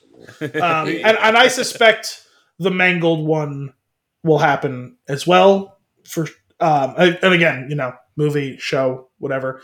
Well, they also had a good experience working with him for Indiana Jones. They had a positive experience with that production. Yeah, which plays in their favor. Yeah, I mean, he has done a lot good in the last 10 years making movies. He made an Oscar-nominated movie. He made 2 Oscar-nominated movies, one of which was a Marvel-adjacent movie with Logan. He made made Ford vs. Ferrari as well, right? Which was Oscar-nominated. Ferrari? He did, yes. And he made one of my favorite Westerns, 3:10 to Yuma, the remake of that. Well, that was a while ago, though, right? Well, that's It was. It might be 15 years ago now. It may have been a while ago, but it is new to me because I watched it with my dad like a couple months ago. Oh, that's great. It was super great. And then, obviously doing Indy, whether that movie was great or not, it was certainly a movie, and it was a Disney movie, and he managed the production. Whether the movie was good or not, he managed the production like a responsible adult director that is making a movie for a major studio, and that's, we've heard, is what some of the issues have been in the Disney time period of Star Wars, is that some of the people that they hired, some of whom we were really excited for from their creative vision, were maybe not equipped to handle making a movie of that size and scope for a studio of that size and scope, so it's unfortunate, but as much as I really would have liked to see a Han Solo movie made by Lord and Miller, I wasn't on the set. I wasn't in the meetings. I don't know what was going on there. And I will give them that much leeway, as much as I'm frustrated by what Disney did. Maybe they were not acting in a way, or maybe the production was not progressing in a way that was conducive to a studio's massive budget and timelines of a movie. Like there is some consideration to that needs to be given, and there's no way for us to know exactly, right? Exactly. I mean, again, you sometimes can have the right people in the wrong situation. Mm-hmm. They were instrumental in the first Spider-Verse movie, correct? Yeah. Well, they wrote it and directed it. I forget, but I know they wrote it, and I thought that movie was incredible. Yeah, but it's also an animated movie, which is not the same as a massive budget live action movie. You're right, but I loved it. I thought that first honestly, my favorite movie of 2023 is the second Spider-Verse movie. I know, I still haven't got to see it. I'm so excited to watch that. I'm looking forward to that one. But you know what? I mean, if you want to look at, actions speak louder than words. When they fired them, right, wrong, or indifferent, who did they hire to replace them? They hired the most professional director. They hired Ron Howard. Like, who is going to play ball with a major studio more than Ron Howard? Like, he is going to, whether the movie is going to be good, bad, or indifferent, who is going to come in and be a more professional director than him? Like, there's a very short list of people. So, there's something there. I will give them that. There is something there. So, hopefully these people, and Mangold has it, and Filoni, in another way, has never directed a big budget live action movie before. He is totally unequipped in that standpoint, but he has been in-house and working with them for 15 years or whatever it is, 17 years, something like that. They have relationships. He has Favreau to lean on, who is a very successful director in his own right, who's directed a bunch of movies very successfully for Disney. Like, they can make that work, even though he's never done that exact thing before. Like, that is a manageable situation for them. What I hope we get is, for the film, and maybe even for the shows going forward, I think the best we've seen on Disney Star Wars has been the two of them working together on projects. Yeah. In other words, Boba Fett did not have Dave Filoni involved, and I thought that was an absolute train wreck. Mandalorian Season 3 did not have Filoni because he was working on Ahsoka, and that was subpar compared to Seasons 1 and 2 of Mandalorian, in my opinion. I think if you put the two of them together, they really have some good chemistry with the way they write, and I think there were good checks and balances with each other. Well, they're the perfect complement to each other, right? You have Filoni's the encyclopedia and the creative vision, and you have Favreau, who has the love and adoration of a fan, in addition to having the skill set of making a movie or a show. And he's worked big time movies. Yeah. Mm-hmm. If going back to the MCU, if that first Iron Man fails, do they not make a sequel to Iron Man, or do they recast? Or does the whole thing crumble? We'll never know. Thankfully, I mean, he took a big risk, and man, did it pay off. Yeah. What's did you watch all of Ahsoka, Mike? I did. I did. Right, cool. So, we still have, like we mentioned, Al and I still have one episode left. But one thing that blew my mind while I was watching it was, definitely, you can definitely see like Filoni coming through in it, right? And like how like really like well done it is. It's just like no, like we're just gonna do it. Like this is what Star Wars is. We're gonna do it, and because I love this, I'm gonna do it, and it's gonna work. And in particular, she's his first real creation when he was hired to be Lucas's protege, and Lucas said, "We're doing this show." He said, "I want Anakin Skywalker to have an apprentice. Go make it happen." And so Dave created the Ahsoka character, and George said, "This is yours now. Go do it." But that's only one aspect of it, though, right? I think that's the character that, like, you know, the title character of the show. But there's something really fascinating about this show to me, and that is that the whole like Dathomir thing and the witches and their powers and how that works is actually fairly foreign to me, right? I know it from the games that we've been playing, you know it from Fallen Order more than and like an occasional like random episode of one of the animated shows that I had seen, right? But I'm not as engaged with the animated materials of Star Wars as a lot of other fans are. And I would also be curious for anybody that hasn't engaged with it at all or hasn't engaged with the video games would come in, and for some reason it's just executed so well in this show that it's just working. Like, it's not raising a lot of questions. It seems like it fits. Like, there's a lot of mystery to going also to a different galaxy. And I think that helps, and like just to suspend your disbelief a little bit. And that actually, I think, might be the secret sauce for somebody that's not engaged with all of these other materials to be able to know what this is all about. To be like, okay, it's something different.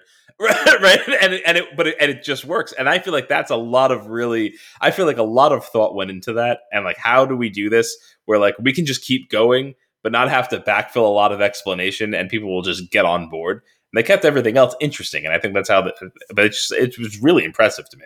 Well, even if you did have a question about how Dathomir night magic works, you have Balin helpfully say, "Witches, am I right?" It's like, well, if he's not too concerned, then I don't have to be too concerned either. Sometimes you can just say witches. Oh man, it's interesting because some podcasts I listen to, they said I refuse to watch over 100 episodes of Clone Wars and then another 70 whatever of Rebels. I don't think it's fair for me to have to do all that. But then other podcasts saying I didn't watch any of it, and yet I know enough of what's going on. You know, so it's been interesting hearing that. You know, my brother, he's never watched an animated second of Star Wars.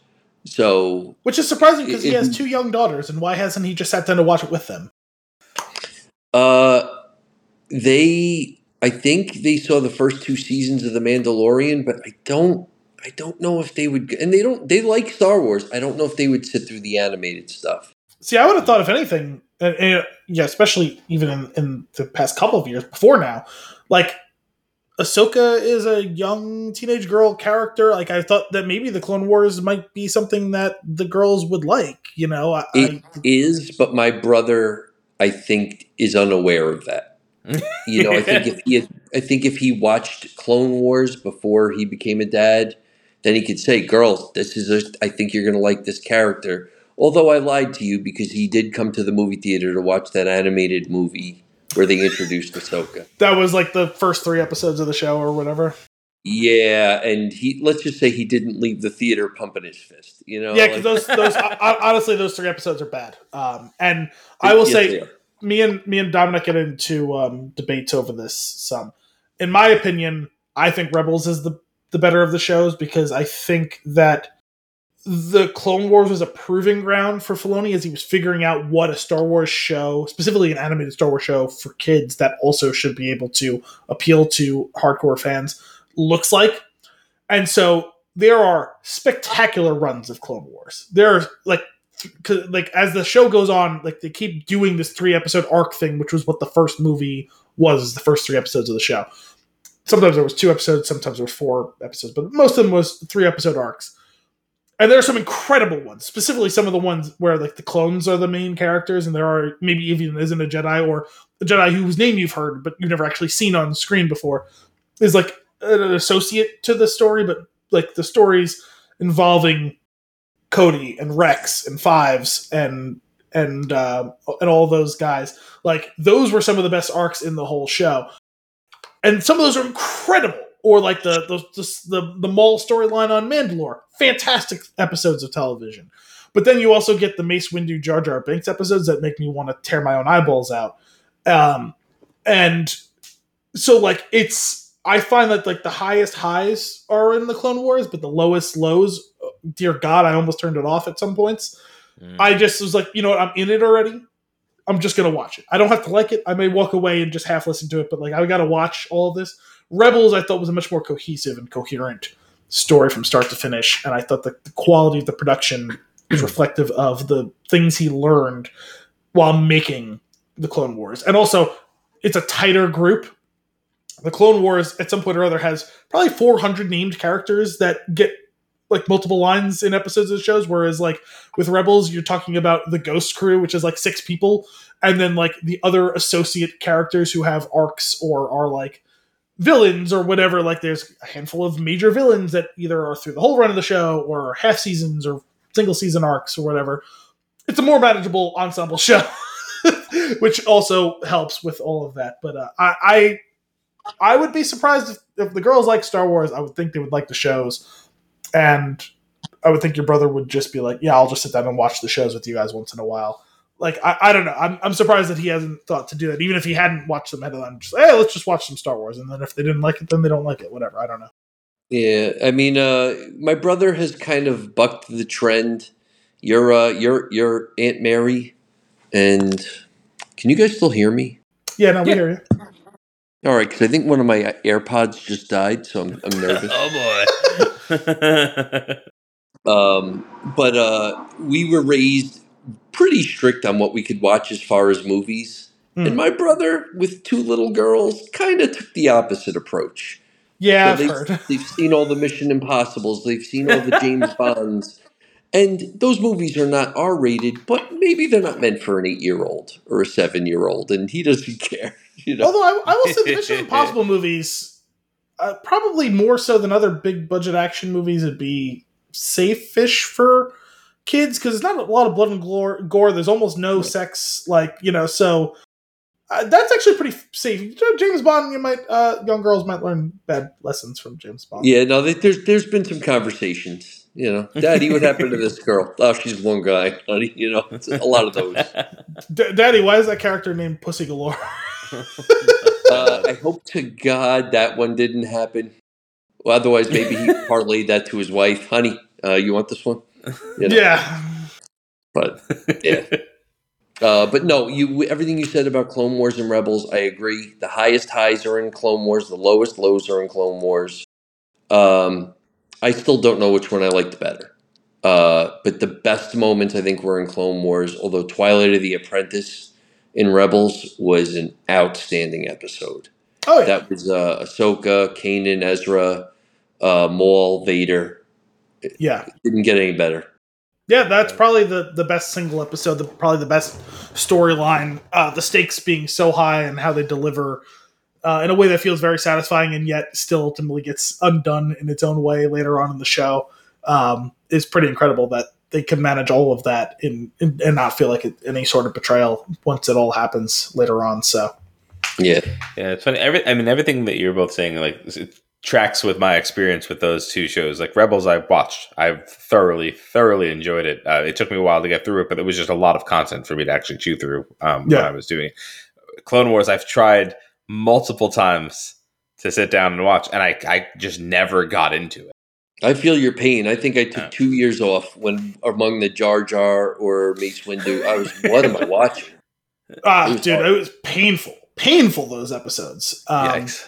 But like on the other hand, and I don't remember what the names. I don't remember any of the titles of the episodes. But one of my favorite storylines in the Clone Wars show was the ones on. I forget the name of the planet, but the planet is like perpetually like nighttime out looking, and it's very like it's like an exotic tropical, like, and almost looks like LED lights in the plants, kind of like Avatar. And is that the planet they show in Revenge of the Sith with the female Jedi getting executed? It might be. I forget. That was like Felucia or something. Yeah, I don't know if it was the same planet or not, but it is a similar vibe to it if it's not the same planet. And the storyline surrounded a group of clones with the Jedi Pong Krell. He had 4 arms and he wielded 2 double-sided lightsabers at the same time, which was incredible to watch in the animated show. And that storyline was incredible. I thought that was like fantastic. Whatever it was, 3-episode arc. Well, it's these clones who are used to working with a certain type of Jedi who meet one who they don't like and he doesn't like them, and butting heads and figuring out whose strategy and approach and philosophy was right and wrong.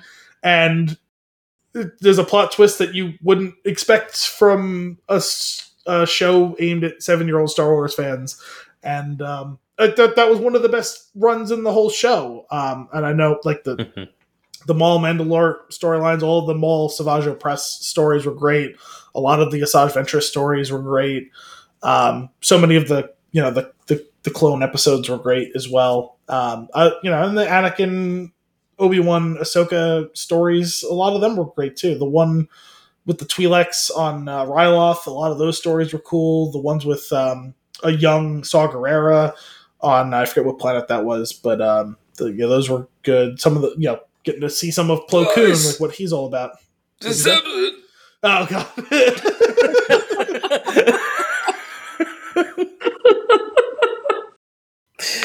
Yeah, man. Cool. Just now I just want to, when we're signing off from this show, I want to engage with some sort of Star Wars material. I would say, Anthony, for you, I mean, it's less urgent now that you've watched all of Ahsoka, but if you look up online, there's a lot of people who put together associations of like, what are the core Clone War episodes I need to see? Disney did it. Disney had it on Disney Plus. There's like did they actually put it on the platform? I know that there was articles out before. I don't know if it's still there, but I definitely it was before the first episode of Ahsoka had really. Actually, I think it was maybe more around when they put a release date out that they had it up there. I don't know. I'm sure they still have it. I don't know why they would take it down. I mean, even I could probably dig up an article for you of like, forget about just like Ahsoka centric episodes, but like the ones that were like the core or like the quote unquote best episodes, like or arcs. Mm-hmm. I can send you that. And even if you watch 55 or 60% of the show and watch all the good shit and missed all the bad shit, like, I would do that. I would definitely be down with that because there's definitely some stuff like I've seen like the occasional episode or clips from one where I'm like, man, this looks really good. I don't know how far I have to get into this to actually get to this point though. Yeah. And, it's been a little bit of a deterrent, but I'm okay with it. I loved, as long as it took me to get through it, I really enjoyed Rebels. If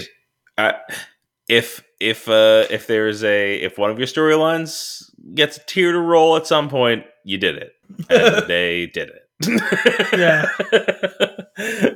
But still waiting to see. I haven't seen the 8th episode, so I'm still holding out hope. But I'm still waiting for the first live action introduction of Cal Kestis. I feel like he's got to be coming at some point, right? Like but I don't think we'll see it until the game series concludes. Oh, I was curious if the next game is going to be, I'm sure, a ways out. The turnaround on this one was very fast because the Fallen Order came out in 2018 or 2019, and then for this one to come out in 2023. I guess you're right. Yeah. And it was, I mean, I know it was delayed, a couple of months. God, how did they do this, though? How did they do it? It's so good. Well, that was the question I was asking when it actually came out. Was like, man, like, we see how many of these games take a 10-year gestation cycle, and like, it comes out super buggy and whatever. And there was a couple of bugs with Survivor. I know, like, some people had some issues, but like, mostly it was fine with respect to like the technical aspects of it. But they turned that game around really fucking fast. And it was much bigger in scope than the first one was. So, obviously not having online components helps, but it's been a while since we touched on our progress of that game. But I last time I touched it, I had officially 100% at Jeddah. I had explored all of the locations, but I was still one scroll shy. And I was like, how can this be? How can this planet be 100% complete and I don't have all of the scrolls? Turns out that the last one that I was missing, you get by playing that tabletop game and you win it. So now I have it. Okay. I told you you'd enjoy. I've 100%ed one of the planets. I told you were going to enjoy that tabletop game because I know you like those little mini games, and that one's fun. It's super entertaining. Although I started to use the same tactics each time. It's well, I find that I could spend about 15 points and win pretty consistently with deploying the same strategy. So that's been what I've been doing, and then you get steamrolled by one of your own idiot guys throwing a grenade only at your own guys and not at one of theirs. The worst. The worst. It's fun. But it's fun. Yeah. Moving on from Star Wars stuff, I told you a little bit about this the other day. Mike, obviously you were not present when we were having this conversation, but hopefully you can hear me because you're playing with your earphones right now. I'm going to say no. Okay, there's a thumbs up. Okay. Yes. So for the first time, a week and a half ago, whatever it was now, I watched The Exorcist, and we're in October. It's horror movie time. We were talking a little bit about with Gary last week. He's a big horror movie fan, and I'm not a huge horror movie fan, but it was just on TV when I got home it was Friday night. I came home from work. All of us were together. Dominic, Gianna, Dominic's girlfriend, were all there. We were having dinner together, and Poltergeist was on in the background, which I have seen 1.5 times, and good, extremely 80s horror movie. But The Exorcist came on after that, and I've never seen it before. And the first third of the movie, not super essential watching, honestly. There's not a lot going on. It's just a lot of exposition, which is fine, because I suppose it's setting the table. But it was great because I wasn't really paying attention. It didn't seem like I missed anything by the time that she seems to be well and truly possessed. And from then on, I watched it a little bit more attentively, and I would say the effects didn't age super well. And it's not the type of scary it would have been for me if I was watching it 40 years ago when it came out or whatever. But still a pretty damn compelling movie, and the performances specifically of the girl, although obviously they're cheating a little bit because they have someone else dubbing over the voice, but of the girl and the two priests was very compelling. And the final half hour of that movie is really, really something. It's definitely worth the watch, even if you're not a big horror fan. I think you're watching it in present day context, you're not really probably going to be scared by what you're actually seeing. I mean, the implications of it might scare you. Sure. In the way that if you're not cool with that sort of thing, but the actual it's not even really any jump scare stuff. Most of the stuff you can kind of tell something's going to happen before it's going to happen.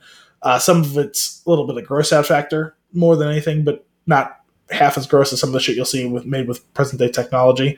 No, it's a good movie. It's a good story. I'm glad I finally checked that box. Nice. I still have yet to watch that one. I feel like I'm a little bit more I'm not into horror movies similar to you, Al. It's not something I'm super into, but I am incredibly fascinated by them, and I don't know why. I definitely have a draw to them, but I don't love sitting down to watch one. I've been curious. I've never seen The Exorcist. I would love to watch it. I will watch it eventually, I'm sure. But it is definitely the supernatural ones that give me the heebie-jeebies more than other ones. And it's definitely a hubris thing, right? It's when it comes a slasher film, it's I feel like I could do something, right? I could hold my own. What am I going to punch a demon? What's my plan? And I think that's why those freak me out a little bit more. But I definitely I would give it a go. Do you have any interest in seeing the what came out just recently? Was it a prequel? I think it's a sequel. Oh. Okay. So what's interesting about the original? Is it a requel? It's not a requel exactly, from what I understand. So what I will say is it Halloween 2 or 2 or 2? Or Halloween? So with respect to the original one, I don't want to get into a conversation because I'm not equipped to have it. I think none of us probably are, but the first one is not one of those ones based on a true story, or it's a true story and it didn't happen. Supposedly it's a true story. I don't know what the history of that is. I don't know what the facts are with that. But this isn't the thing that horror movies for the last 30 or 40 years have been doing, where it's these things are real and not even 1% real. Mm-hmm. This is a thing that happened. Whether or not she was possessed, I do not know, and I will not register an opinion on. But there was a girl who had something going on, and there were priests that were dispatched to save her because medicine couldn't. Mm-hmm. And it's all of the exorcism movies that have been made after that are 100% fiction, to the best of my knowledge, and also are made to be horror movies. This is not a horror movie in the sense of like it doesn't follow the tropes of horror movies. Gotcha. Okay. It's a movie about someone being possessed and how you go about exorcising a demon. It's not a movie that is, we're going to do something scary to scare you. Mm-hmm. Like most of those horror movies of the 80s, 90s, and so on are. That doesn't inherently make it better or worse. Just like what makes it an interesting and good movie, I think, is that it's not actually a horror movie. It's a movie that may horrify you. Sure. I would, despite the fact that it couldn't be any more wildly different, was like the most scared I have been watching a movie in quite some time. We've talked about it, is Annihilation, and that is a 100% fictional movie. Sure. That's not a horror movie. It's not made in the style of a horror movie, but it is a movie in which horrible and horrifying things happen, right? Yeah. Like, horror movies don't, quote-unquote, scare me. They may gross me out if they're, like... Scream Bear. Never forget. Yeah, the Demon Bear. A movie that is scary to me is one in which I don't know what's going to happen next in a real way. And, you know, the implications of The Exorcist are pretty terrifying in its own right. So, you know, wherever you stand on all of those things is, you know, your mileage is going to vary or whatever. But what is interesting about the movie is it's not a schlocky horror movie. It's a movie about something horrifying. It's got great music. That too. It's got great music. Also, Max von Sydow was like 44 when that movie was made. And he's looked like he's been 70 for the past 50 years. Because he's the old priest, and he's like 3 years older than the young priest in real life at the time of the filming. That's great. He's like, I'm serious, he's in his like early mid-40s, and he looks like he's 70 in the movie. And I'm not just talking about the white hair, I'm talking about his face and the movement of his body, which maybe that's the real true great acting, is he looks like a frail old man in like his body language. Even though he's like Mike's age, and Mike is not a frail old man. Can you still hear me, first of all? Yes. Yes. All right, because the AirPods came out. Al, after that football game we played and I collided with you, I promise you I walked more gingerly than Max von Sydow. It can't be more gingerly. It might have been approaching as gingerly, but it couldn't have been more. I was in pain for a month. You knocked him into The Force Awakens. I did. He did. But Anthony, did I tell you about that? I ran into Al's elbow, and I am sure I cracked ribs, every sneeze, and every cough for 1 month. Hurt. We played what has become like an almost yearly occurrence, the Biolsi clan football game, like 3 years ago, probably. It was the day after Dune. So whenever Dune premiered, I thought that might have been 21. That's 21, yeah. So 2 years ago. It was the day after, because we were all talking about it as we were I was attempting the stretch. Yes. So we were playing. Amazing. We had a pick play set where we're going to throw like a short pass, and then like it was like a screen pass. And I ran my route and like kind of hooked around to set a block, like the first block to try and spring the play. And we were throwing the ball, I think, to the guy that Mike was covering. So he was the first line of defense, and he comes running across. And this is football, not basketball. So contact is implicit in a pick in a way that it's not, quite to the same level in basketball. And you're allowed to deliver a blow, but I wasn't being a dick. I planted my feet. You were protecting your body. All you did was protect your body. I planted my feet in the style of a basketball pick, but I leaned my weight forward with my shoulder in the way style of a football play, without like the full speed collision and like driving of a feet the way that blocking would be in offense. And my shoulder and forearm went directly into an unprotected and unsuspected. It was the elbow. Mid-drift. The elbow got my rib cage. It was literally like this whole section of me collided with Mike as he's turned to a 90-degree angle, not in any way, shape, or form realizing that I'm there, clean block. It hit him right down the midline of his torso, but he just had no idea because his eye is on the ball carrier. Oh my god! The thud and Mike just kind of slowly like disintegrating through the contact.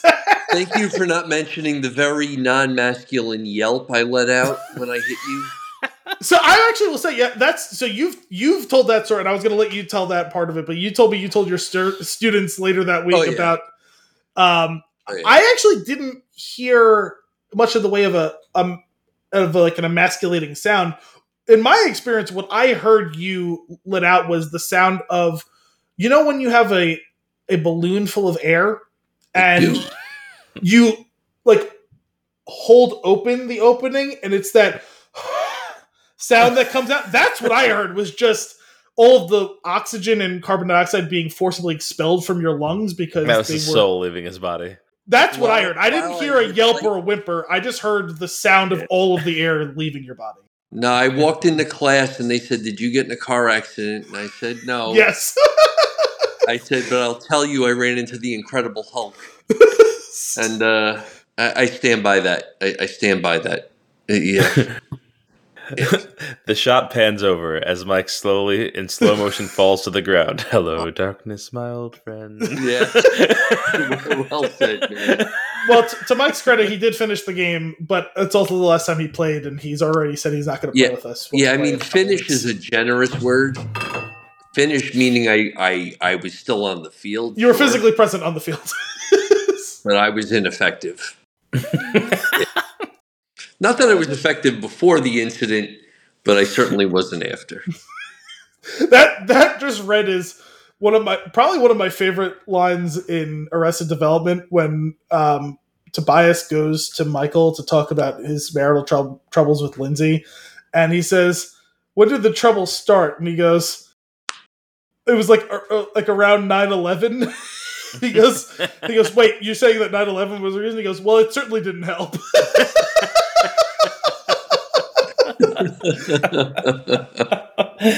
That show is fantastic. Oh my god. Oh my god. All right, so moving on to some other consumption. I did have a wonderful brunch the other day. We went to Alternate Ending, which obviously my take on this place has been a roller coaster since we've drove past that the other day on the way home. So yeah, I was like, "Hey, I know where I am. That's Alternate Ending, right there." Very close to us. They have a great brunch. Saturday, Sunday, they have a Breakfast Club themed brunch. So in the projector on the room to the right when you walk in is Breakfast Club playing during those hours. All of the menu items are the menu is in all different sections. Each of the sections is more like the jock. It's like each of the characters has a section, and then there's a few menu items under it. Great options. We went with the All-American, which was it sounds so basic. It was just it was scrambled eggs and a meat of choice and a hash brown and a biscuit, right? But the way that it was put together was just so wonderful. The scrambled eggs were clearly made with a sous vide. They were wonderfully fluffy and light and delicious, and there was just massive biscuit served with it, and this incredibly seasoned hash brown that they prepare. It was a work of art when the thing came over. It was so delicious. And then it dawned on me, this place, this is its thing. It does brunch really well. The pizza is pretty good. Mm-hmm. It's very overpriced, the pizza. Okay. The brunch was reasonably priced and excellent. And that's the only thing so far at that place that has been the combination of really good and well priced, or appropriately priced, I should say. I've made pizza for a long time. Their pizza is too much money, and it doesn't reflect it in the quality. Yeah, your dad owned a pizzeria. You worked in it for many years. Yeah, it's just too much. It's too much. You can't have a section of toppings that is $3 per topping. It's just. Unless it's like Wagyu beef right. or something. But it's not. Yeah. It's pepperoni. It's like what? But the brunch really good. That is where I had my beer mosa that I mentioned earlier today. Yes, good, nice. But That's I think. Oh, I was gonna say that's the extent of my consumption, but there is one more. I did get to see A Haunting in Venice. Oh, that's right. You told me the other day. Since the last time we recorded, very, very entertaining. I love those movies. I've loved every one of them we've seen so far. So, they keep making them. I'll keep going to see them. Did you enjoy Death on the Nile? Yes, but it's not particularly good. Yeah, we talked about this the other day when Anthony told me he saw this. It was like, first one, good movie, loved it. Second one, I definitely had fun watching it, but not a good movie. So, yeah. Al, what's the quote? Enough champagne to fill the Nile that a cinephobe plays. Oh yeah, cinephobe. Every other. Anytime anyone mentions champagne, it's enough pop champagne to fill the Nile. Yes, yeah, champagne. Now this one was really entertaining because it was like a new take. Obviously we're still doing the whole like what's the mystery? Let's let Perot like figure it out, but there's the layer of the supernatural. And wait, is this really happening? Is this like where are we going? Like how far into this are we going to get in this movie series? Like, what does it mean for like its basis of reality? And I think they managed it really well, and it really came together nicely in the end. So I very much enjoyed it. The only problem I have is when I see a movie like this, a murder mystery or any sort of thriller mystery, anything like that. I like knowing that the details are fully there in the movie for me to figure it out if I happen to catch all of them or if I'm paying enough attention, right? Mm-hmm. All of the details are not there in this movie. They're given to you like in exposition before the reveal, which is not like one major piece that like you can't make a logical jump from one thing to the next without this piece of information that is not given to you in any way, shape, or form until that moment. And it's at that moment where they're explaining it to you. So it was like, that was my only problem with it. It's like, well, that's not on me. That's on you. There wasn't like, I couldn't guess that from the stuff that and I would say usually when that's the case, I'll be like, well, let me rewatch it one more time. But like, they very clearly gave a very specific piece of information that they had not hinted at before. Or like they vaguely hinted about something that could potentially lead there if we followed that thread at all, but we didn't follow that thread at all. And that bothered me a little bit, but not enough to ruin the experience. That's good to hear. I mean, because you can't beat a good murder mystery. Both the Rian Johnson Knives Out and Glass Onion I thought were awesome. So good. You get a really good murder mystery. It's great. Yeah. I'm a big fan. I like them. I guess I don't think you have to have every single detail, because I think that the Rian Johnson one actually does that, where they keep a couple of things close to the vest, but you can kind of sort of get towards it. But it is nice to have enough there where you have a legitimate chance. I do think some people get too caught up in trying to figure out everything. This whole mystery box era, that the last 10 or 15 years of like movies and especially TV, like Westworld went through this phenomenon. A bunch of other shows have gone through this phenomenon. I think people get too caught up in like, just watch the fucking show and like have your theories, but like don't get pissed when your theory ends up being wrong. Because I just find it an exhausting way to engage with these things. I generally am not trying to figure the thing out. But I pay really close attention when I'm watching movies just naturally. I enjoy it. I enjoy soaking in every detail of a movie. I usually know the thing a few moments before it's revealed. I've officially decided that this is what's happening, and then it happens. And I love that. I love figuring it out. It's actually it's really fun. But like, this was like one of those things where like I called all of the callable things in reasonable timing. Yeah. Except for this one thing that was still a gap to me that I didn't quite understand. Well, like, why? And then when they explained it, I was like, well, that's not good enough. but it was like, again, it was excusable because there was enough other mysteries like that are like playing out. It's just fun. Right. Like, Knives Out is like the perfect example of, if you go back, like, you might not figure out all of the pieces. You might have an idea. You might be able to make a couple of logical leaps to get to then answer. But when they go back and they play through it and you're like, oh my God, how well crafted was that? That everything is there. Yeah. Like, and it's just like, that's really good writing and direction, right? Because like part of that is like, there's a little bit of like being a magician as the director. They're like, you do have to misdirect so that it's not so obvious, but they're leaving it right in front of you. And I think that's really like that. There's true craftsmanship in that. And well, I remember it totally, I love that.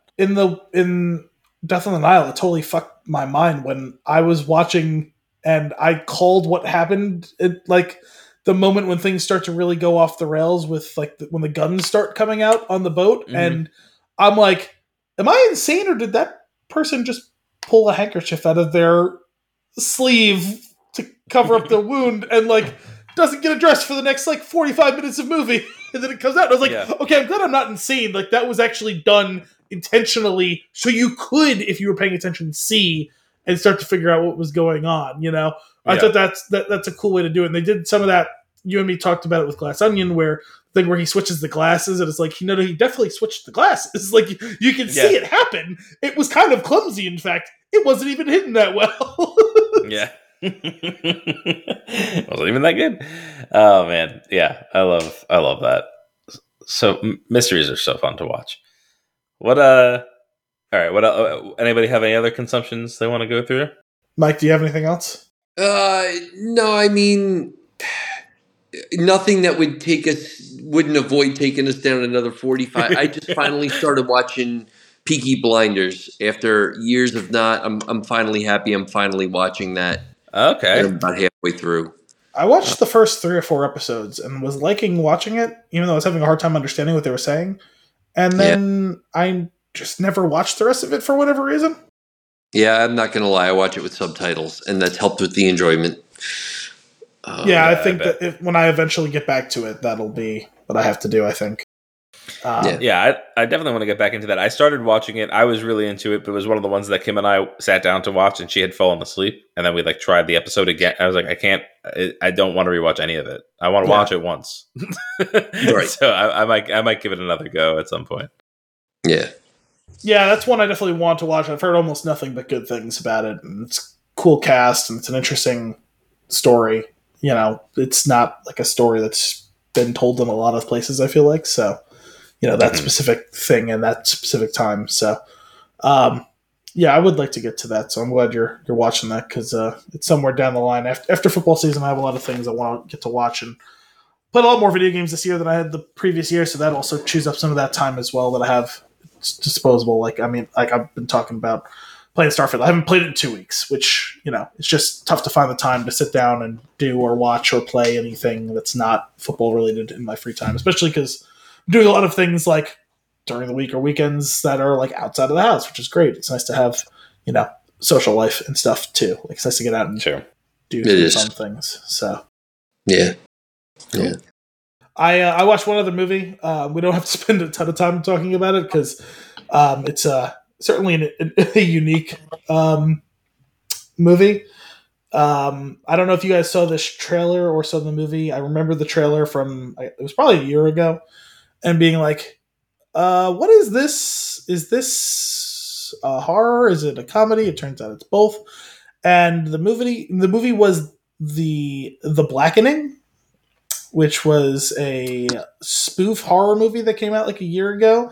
And like the kind of one of the premises that's like posited in the trailer is like, you know, that trope from like 80s and 90s horror movies that like the black character always dies first. And in this movie, all of them are black. So they can't all die first. That's great. And it's posed early on, is this going to be a supernatural-ish movie? Is it going to be more like, what's it called? Get Out or Us? Is it going to be scary movie? Like, what is it going to be? And I find that it kind of borrows from all of those things.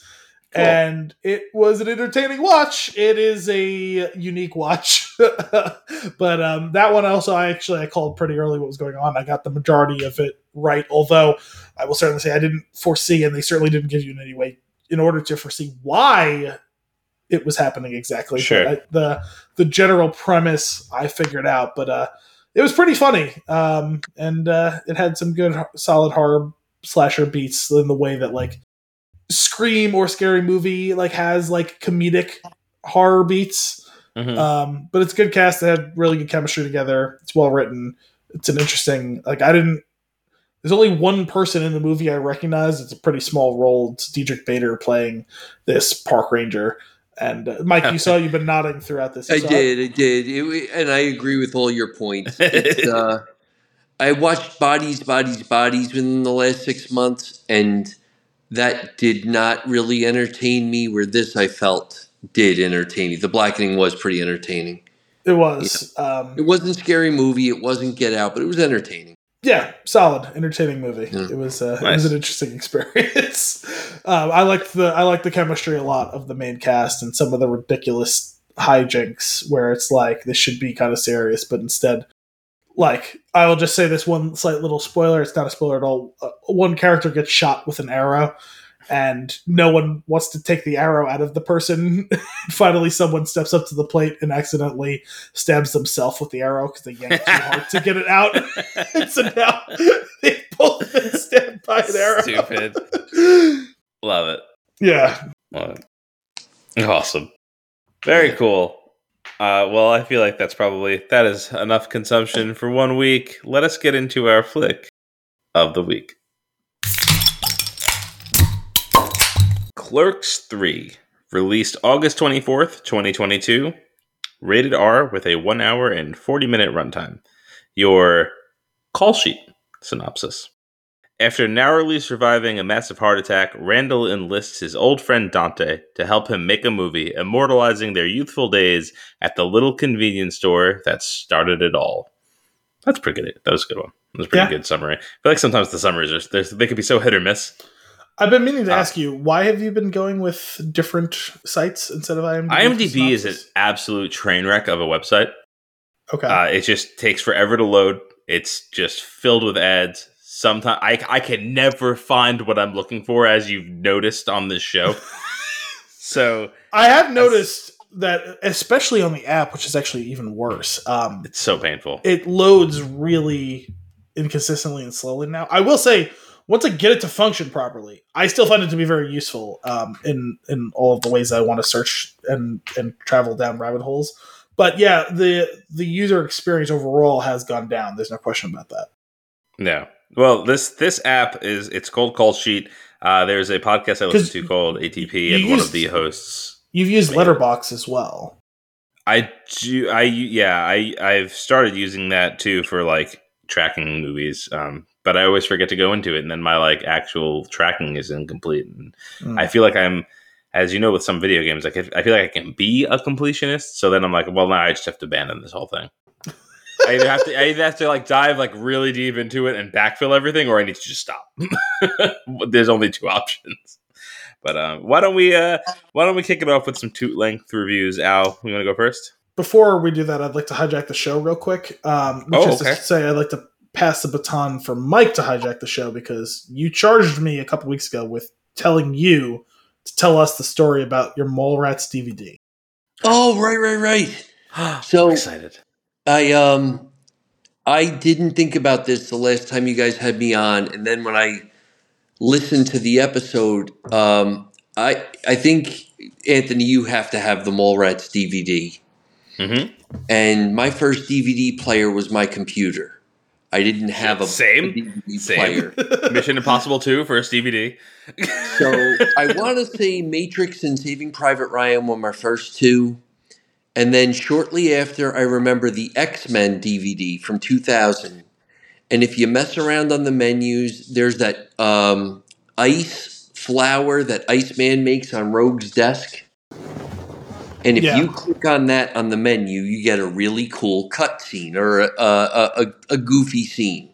Awesome. For anybody that has that DVD, I forget what menu it's on. If you click on the rose, which on a mouse on a computer is very easy, probably challenging with a remote, it's an entertaining little scene.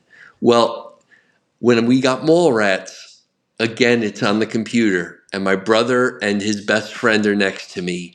And I click and I go, guys, I found an Easter egg.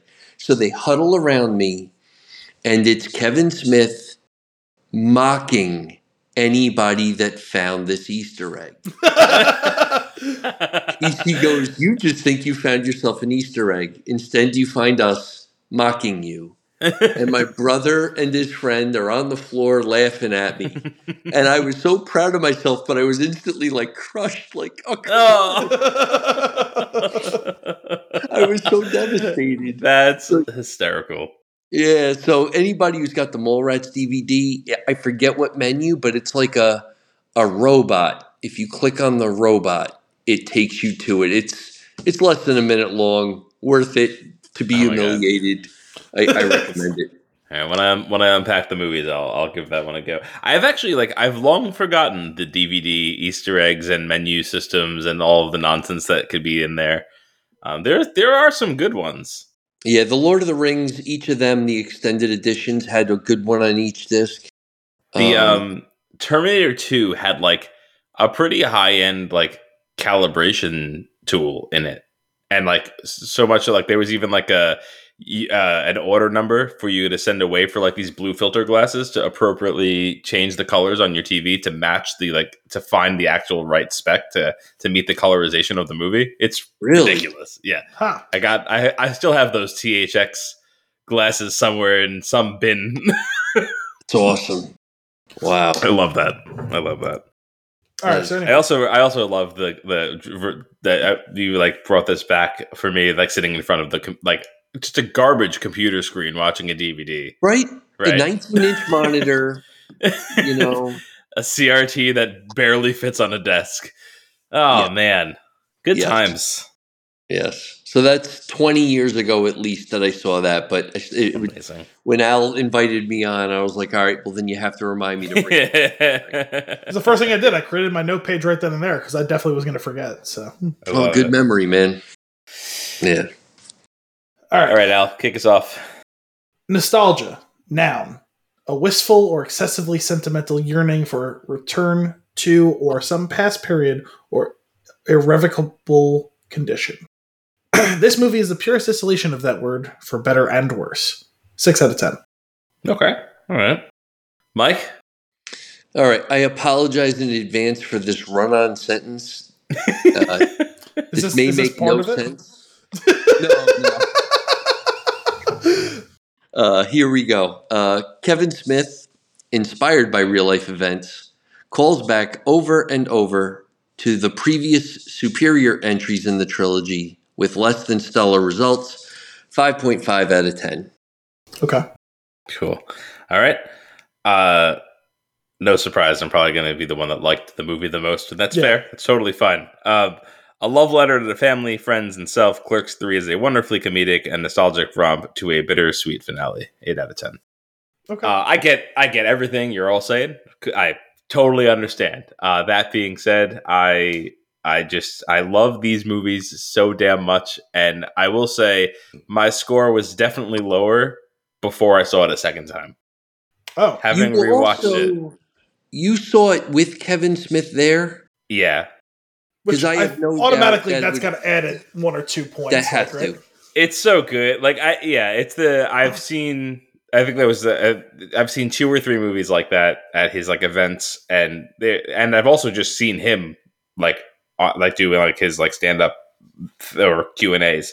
And it really is. It's just a treat because like it's like one of those things like if you're going and you're gonna sit there, like everybody that's there wants to be there, and I think it's really fun to see a movie like that with people that just get it right. Like nobody's just coming off the street to see this movie at the Count Basie Theater. You have to buy your tickets in advance. The show sells out. It's an hour, 40-minute movie, and then 3 hours of nonsense following it. Maybe an hour of nonsense leading up to the movie even starting, because he starts off talking and talking. Do they do bathroom breaks? Because I meant to ask that when you described this last week as well. Not like set bathroom. You could go up, but you can go to the bathroom and come I feel back. like you wouldn't want to miss anything. I feel like after the movie concludes, it's like, all right, guys, everyone go to the bathroom. Like, we'll reconvene in 20. Like, yeah, I feel like you need. There was not much time. No, there wasn't like a break. He comes like right out after the credits, and I was sitting in front of the cast of what's that comic book show that he has or had? Comic Book the Men? Secret Stash, Comic Book Men. Yeah, they were all there because it's in Red Bank. and that's where the theater was. But his family was off on the side. It's just cool. Like everybody's there, like they want to be there. It's fun. We also saw Yoga Hosers in that same theater. And again, Yoga Hosers not good really, but fun and entertaining, and like it's just a really fun night out. It's just, I don't know, it's just a blast. We've talked about this before, but Clerks has a special place in my heart because it just so many of the things remind me of working at the pizzeria, and I love that about it. And this is definitely it's clunky. This one, it's not like the first one is just like is actually a really well made and constructed movie, even though it's all nonsense. The second one is just an over the top hysterical comedy. It's just like really like he like figured out like the comedy movie formula like perfectly for that one, right? Like it actually felt less like a Kevin Smith movie, although it had that DNA, and more like just a traditional like a Waiting or some other silly like movie. It is right? It is something that I cannot an adjective I cannot use to describe any of his other movies. It's polished, right? It's a polished studio comedy, like R-rated, raunchy as all hell, but like it is a movie that is professionally made in a way that none of his other movies are. Yeah, that's fair. And then this one, it's definitely coming in his whatever act of his life this is with these movies that he's making, but like there's a different vibe to it altogether. And I understand, like, he's gone through some stuff, and every time that he's gone through something, his movies have changed significantly, right? Yeah. And like that, I think that's really cool. Like you can track his life through his movies, and that's awesome. And there's a lot of storytelling and characters that are built around him specifically and his experiences and his friends, and that's really it's really awesome. This definitely suffers a little bit, I feel like, of the same thing that like The Irishman suffers from. It's just like you got to get somebody else's hands have to get on it a little bit to help rein you in. Well, I'll forgive him a bit more considering this movie's half the runtime of fucking. That's fair. But like I said though, the first time I watched it, during the whole entire first act, I was like, like is it not good? Am I not getting it? Like what's like I'm not into it. Like what's happening? And then it picked up steam, and I enjoyed it like as it went on. When I rewatched it, knowing how it's going to start off, I was just paying attention a little bit more to like some of the jokes and the interactions and things like that. And I was really enjoying it. Like not so much worried about where's it going to go. Oh my God, I really hope this is good after all this time. And knowing like the gist of it and then going back into it to rewatch it, I actually ended up enjoying it way more. And I just love those characters. They're so funny.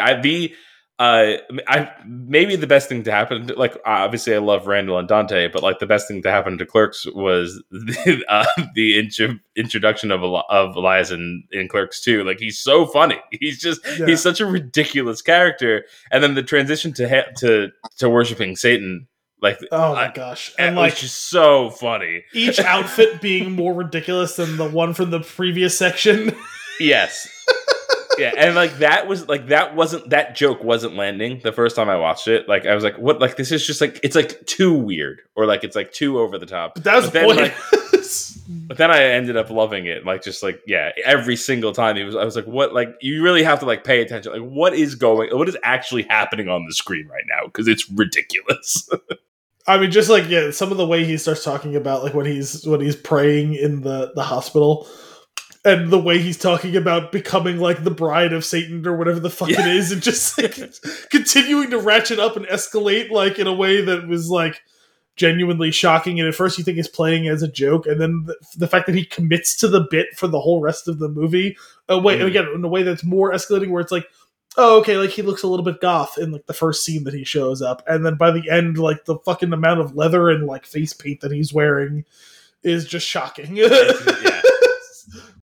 I will say, like the movies, obviously it's absurd. It's Clerks. I love that. Brian O'Halloran, like there are two particular emotional scenes that he gives that I'm like, holy shit! Like I think those were really good. Like where I was like, where did those acting chops come from? I was literally about to say that was one of the few like actual, not that I wrote it down, but it was like one of the like the notes I took away from watching this movie is not that he was like a dreadful actor, but at some point in the last 25 years or 20 years, it's almost 30 years, sorry, he learned how to act. Because, like, why hasn't he gotten other roles? Has Kevin Smith actually held him back in his career? Because he was actually a good actor in this movie. I thought he was excellent. I do think that, like, if you really think about, like, the depth of character, there's a lot more going on with him in this movie than there is in the others, right? Sure. Like, the other two movies are one note. Like, he's just whiny and doesn't want to be there. Like, that's pretty much it. This one, he's suffered trauma and he's dealing with it, dealing with it by not dealing with it. And I think that comes through, and I feel like that's probably like a massive reflection of Kevin Smith's actual life, having had a heart attack and coping with death and things like that. Like the way that translates into Dante's character and the writing and then ultimately the performance, like you have to, like, whatever he's pulling on to get through those scenes, like I feel terrible because I don't know what it is, but it is so convincing that I was just blown away. We're talking specifically about like in the cemetery scene and the fight scene with Randall, right? Like those two particular scenes are just like, holy crap. Because he plays them two different ways, right? He's much more understated in the cemetery scene, and then he plays it big in the scene leading up to his heart attack. And he does both more than adequately. I thought he was actually really strong. I actually think, even though it's a quieter scene, I thought he was probably even better in the cemetery scene than he was in the fight scene, and he was great in that. But even like when he's playing the annoying or the whiny Dante in this, like, I still thought he did it in a way that was like real, in a way that maybe he wasn't as much so in the younger one, where it's like, oh, you're just playing an annoying 30-year-old or 20-something-year-old or whatever it is he's supposed to be. And maybe it could just very well be like experienced now, right? Like, I don't know what else he's been doing, but like he's got at least a couple movies under his belt. Like, maybe this is something that he didn't know he wanted to do when he did the first movie, and now is like at this point is like, I enjoy being an actor and like I have something to say, and it was very impressive. I was blown away by that both times. I actually forgot about it the second time how good his performance was in those scenes, and when I was watching it again, I was like, I can't do this again. Yeah, I think it was his best acting as far as being an actor in all of Smith's movies. You know, for him, you know, he's normally there for comedic relief, and it was good dramatic acting on his part. Yeah, I will like. Really cool. The first time I watched it, the shock value was gone the second, but like the first time you watch it, I can't actually remember the character's name, but Rosario Dawson's character, Becca, right? Becca, thank you. Yeah, but like when you immediately, like, you know, the movie starts and like we're getting going, we're seeing where it goes, and it's like the date of her birth and death, like, and it's like posted there on the catcher show. I was like, what the? I was like, what? like what? Like surely we're like, this is something else. This is not what's like what I think it is. And then like that is the case. And when we finally get to it and what happened, and just the actual, like, it is a horrendous scenario that he's written for this character. And it's just like, it's completely heartbreaking. But like that moment when Dante is in the hospital with Randall and they do he's seeing him run in with her, when she had her accident, like that was the flashback. That was really great. Like that was just such an incredibly done scene. Again, that one really got me. I was just like, it was a gut punch. It was a gut punch right away, man. Absolutely. I was a little worried early on in the movie because like at first they kind of talked around her, and then it was like, okay, like she died, and I was like, oh, could they not get Rosario to do the movie, and that's why they wrote her out of the movie? But then to get her, and to be fair, it's a cameo. She probably showed up to set for like a day or three. But to get her to shoot some of those scenes, I thought made it a lot more powerful to do it in that way, and they just wanted to tell this story without her. Or maybe there was a scheduling thing as well, who knows. But I thought it was an interesting way to tell this story, even with her being, you know, a specter kind of hovering over the movie versus being an active part of it in that way. Yeah, I definitely thought that at first too. Like, is this a scheduling? Like when she was dead, I was like, oh wow, that's weird. Was this a scheduler thing? Could they not get her? But then to have her be in so many meaningful scenes, like as an entity, like I was like, oh, that's not the case. It almost like it seems very much intentional that he wrote it this way, especially since I would have been surprised if he needed her to be in the movie more if she wouldn't be there, because I feel like she's always been on board with any of the things that he's done. So it definitely feels like more like naturally what he wanted to write. To be fair, they might have stolen her by shooting this in the backlot of The Mandalorian, because there was like 3 or 4 different Mandalorian actors in this. Between her, the surgeon was what's her name? Amy Sedaris. Yeah, Amy Sedaris. Bobby Moynihan was in it for a couple of seconds during the auditions. He was one of the auditioners. Yeah. Was there one other person too? I thought there was one other person who was in it as well. I know I thought about it at the time and I didn't write it down, and later on I was racking my brain. I couldn't remember. I thought there might have been one other person, but I don't want to spend too much time if you guys don't have it off the top of your head. Those are the only people Danny Trejo was in Boba Fett, but that's right. Okay, yeah. Are you familiar with the Bobby Moynihan thing? Like the whole, like why he did that why he was in the movie? In this movie, no. Yeah. So that was his SNL audition.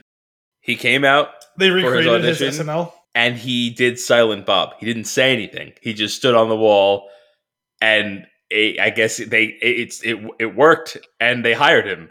But like that's one of the stories that he tells, and or at least I've heard him tell in the person multiple times, like during those stand-ups. But like that's like a thing. Like he was like his audition tape was him pretending to be Silent Bob. Oh, okay, I didn't realize that. That's kind of I didn't know that. A gambit. Yeah. That's an interesting gambit to try and get on SNL. Seriously, it worked. I actually go back to auditions. When they had like all those people come in to do the auditions, that was great. Bringing like a whole bunch of his like people that he's worked with over the years in to read lines for these parts from the first movie was really comical. I know you don't like him. I loved the Ben Affleck one. It was so stupid. It was too stupid. I loved his mom was great. It was awesome. What do you call it? So I wrote a disclaimer because like I said, was not a fan of this movie. Mm-hmm. But Smith had the Widowmaker heart attack. Like most people that have this thing do not survive. So I still remember my brother sending me a text, and all I read was the headline, and I was like, oh my God, did Kevin Smith die? Like, I didn't even click on the article, and I'm like, it was a pretty, we all go through this, whether it's a musician, an athlete, and I'm sure we all scoff at people that react to a singer, actor, or athlete that we don't follow. Like, really, you're that upset about that? But when it hits close to home, whether it's Carrie Fisher as Princess Leia, or Kobe Bryant, how old was he? Was he 43? Like when these things hit close to home, they hit you. So I remember seeing that text, and I'm like, oh my God, was he gone? You get that moment of like panic where not only is it like, oh, is this person alive or dead? Like you can't even like process what exactly it's like such a stupid thing. It doesn't make sense, and yet like it does make sense because these people are important to you, maybe not as people, but as like an avatar for like something that's important in your life, right? With like whatever form of entertainment, and you come to appreciate them as people as well, but like I almost find like you have like this two combative like things, especially for someone who's younger, right? When it's like, if you like love Betty White, say, right? She's a couple of weeks from being 100 years old. It's like, oh, that's so sad. But she's 100 years old, right? Mm-hmm. When it's a 50-year-old Kevin Smith or a 40-something-year-old Kobe Bryant or like insert name of actor, actress, Chadwick Boseman. Yeah, 40-something-year-old Chadwick Boseman, especially in a situation like him or Kobe Bryant, where it's like you didn't know Chadwick Boseman had cancer until he died. You didn't know. I mean, there's no way to know. Kobe Bryant died in a helicopter crash. Like, there's no way to prepare yourself for a 40-something-year-old to die in a helicopter crash, especially if they're not a helicopter pilot. When you have that moment of you have these almost opposing forces fighting within you of the tragedy of the person, which like a normal empathic person would be able to, oh, that's so tragic when someone young is cut down in their prime. And then almost grappling against it, like the very selfish, like the polar opposite of how many championships did I watch him play for the Lakers? How many incredible movies did I watch him make? Yep. How many incredible songs did that person sing? And you get that guilt factor as like the tug of war happens within you. It's in a way that plays up that level of like stress and anxiety in a way that would match if someone who was actually important in your life would die, in a way where like, that's a real tangible thing when your sibling or your parent or your grandparent or your favorite teacher from when you were a kid or whatever, like someone who like your childhood friend who you haven't spoken to in years, it's a distinctly human condition, and it doesn't make a lot of sense when it's someone you've never met before, but the memories that you make enjoying the work that they made, you can't take that away from how formative that is to you. Yeah, so like I was thinking like of 90s directors, like ones that really got going, whether it's Spike Lee, Tarantino, Soderbergh, Paul Thomas Anderson, Richard Linklater, and all of them are in a different category than Kevin Smith. But because of the age I was, Smith was the more formative one in the 90s for me. Those comedies, what Judd Apatow became a decade later, he was that for me in the 90s. So those movies really hit home, and so I think that's why I have such a hard time with this movie, because to me, he kept going back. I know what he was going for with each of the callbacks, whether it was Hockey on the Roof, whether it was the Happy Scrappy t-shirt, whether it was the nail cigarettes, Chuli's gum, like all these things were there in the first Clerks movie. But to me, it was like he almost used them as a crutch. And I hate saying it, but that's what I kept feeling throughout the movie. I think that's a totally fair perspective. And like, I do think that, I don't know. I try to, I'm kind of watching it through that lens of like, if it were me, and that were to happen to me, I'd be like, I don't really care who's going to see this thing. It seems like they got on set with all of these people from the old days, and they had I feel like they had so much fun making it. And like that was the goal, right? Like they didn't seem like they were out there to make a good movie specifically for everybody. They made the movie for them. And like, that's actually what kind of got them going to begin with. So like, even in that respect, it pays homage to like what he's done. But I could see like that not landing, right? Like, and that I think is ultimately why, especially like the first like third of the movie, the first time I watched it, I think I was feeling the exact same way. I was like, but what are we doing? We're reshooting the scenes, like, okay, but like for what purpose? Like what's going on? But like getting to, that's why have you only seen it once, Mike? So I of all the movies he's made since Zack and Miri, I've watched all of them once. Okay. And I think this one would have been that, but when Al told me I was going to be on, I was like, I better, because I'm not going to lie, when I saw it in the theater, I did not audibly laugh one time, which breaks my heart as a Kevin Smith fan. Yeah. And when I rewatched it, I did not audibly laugh once. The best I managed was a smile here and there. And like you guys just did The Flash recently, to everybody's detriment, not your podcast, the movie. But there is a scene in that got more of a smile and almost a laugh out of it related to Kevin Smith than this movie did. I think Anthony would know the scene. Yeah. Are you talking about Nicolas Cage Superman? Yes. Yeah. And so I'm not going to lie. I saw that movie in the theater. I'm embarrassed, but I saw it in the theater. And the moment I saw long hair, I smiled and I giggled a bit because I'm like, it finally hit the big screen. If you ever want entertainment, Al, watch Kevin Smith talk about the script he wrote for that, and him talking to John Peters, the producer for Warner Brothers. It is some of the most entertaining stuff you will ever hear. I've never heard him actually talk about it, but I've like read about the situation. So hearing him like talk about it in like interview form or whatever would probably be interesting, or like, just him riffing for. And what's wild is hearing John Peters not refute it, but almost echo it. Like, wait, he was saying it accurately? Like, I was waiting for the part where Kevin Smith is embellishing, and then they go to John Peters, and he's saying the exact same stuff, and you're like, wait, this idiot is really saying it the same way? That's so great. I'll see if I can find it for you, Al. It's really good. He did there's two, if not three, DVDs of him going on college tours for live Q&As, 2 hours long, and the two centerpieces were his John Peters story, and then one time when he worked with Prince over the course of a few weeks. Stuff I could never hope to repeat the way he did. Yeah. So entertaining. So entertaining. It's so good. But like even like going back though, like they like what you're saying, like not really cracking a smile, and I get that, and I think that I genuinely think that it's a fair criticism.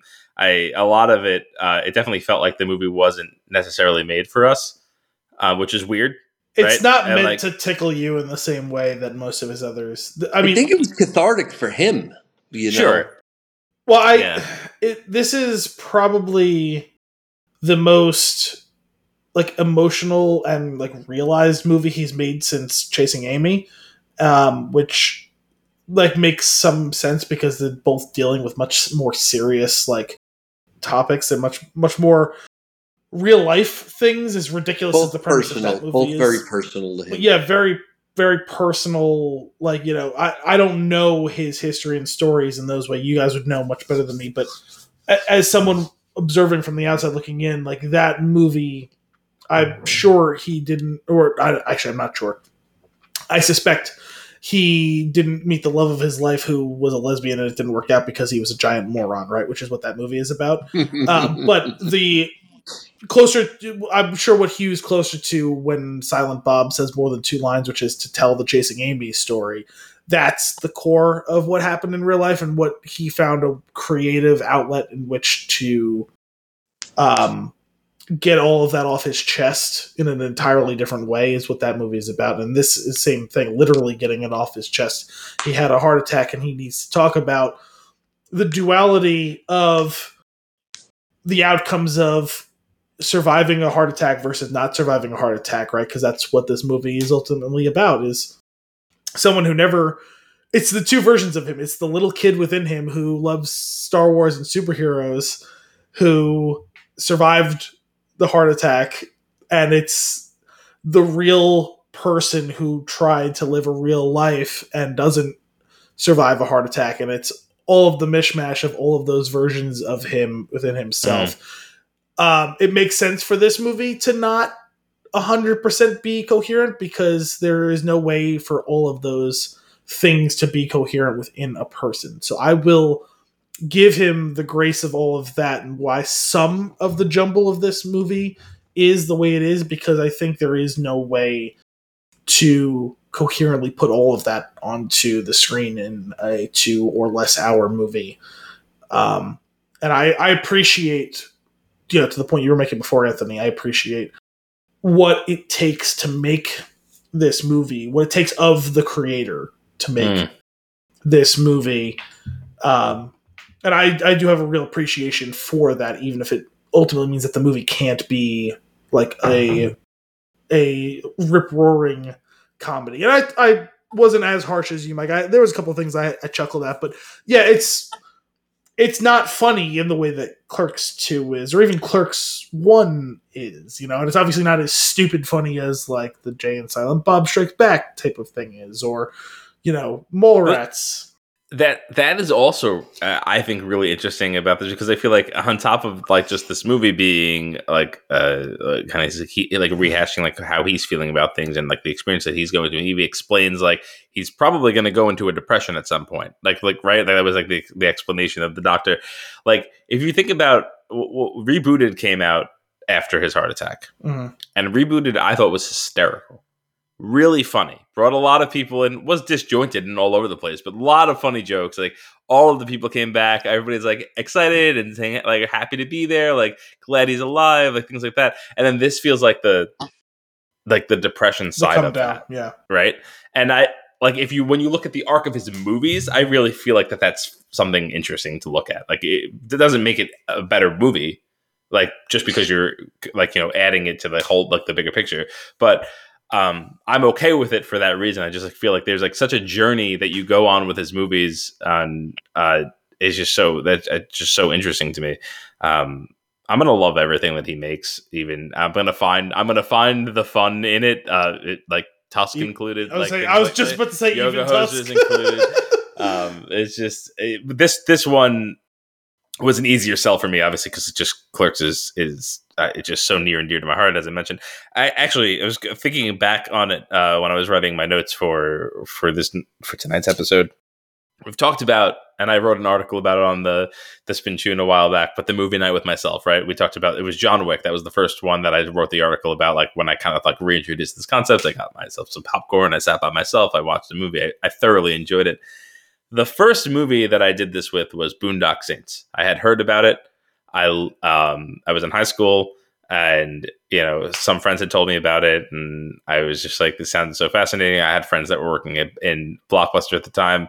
There was a sale copy of like and I just went for it. There's a sale copy of the Steelbook, and I was like, I'm just going to buy it. It's like $5 more than renting it. Let me just buy it.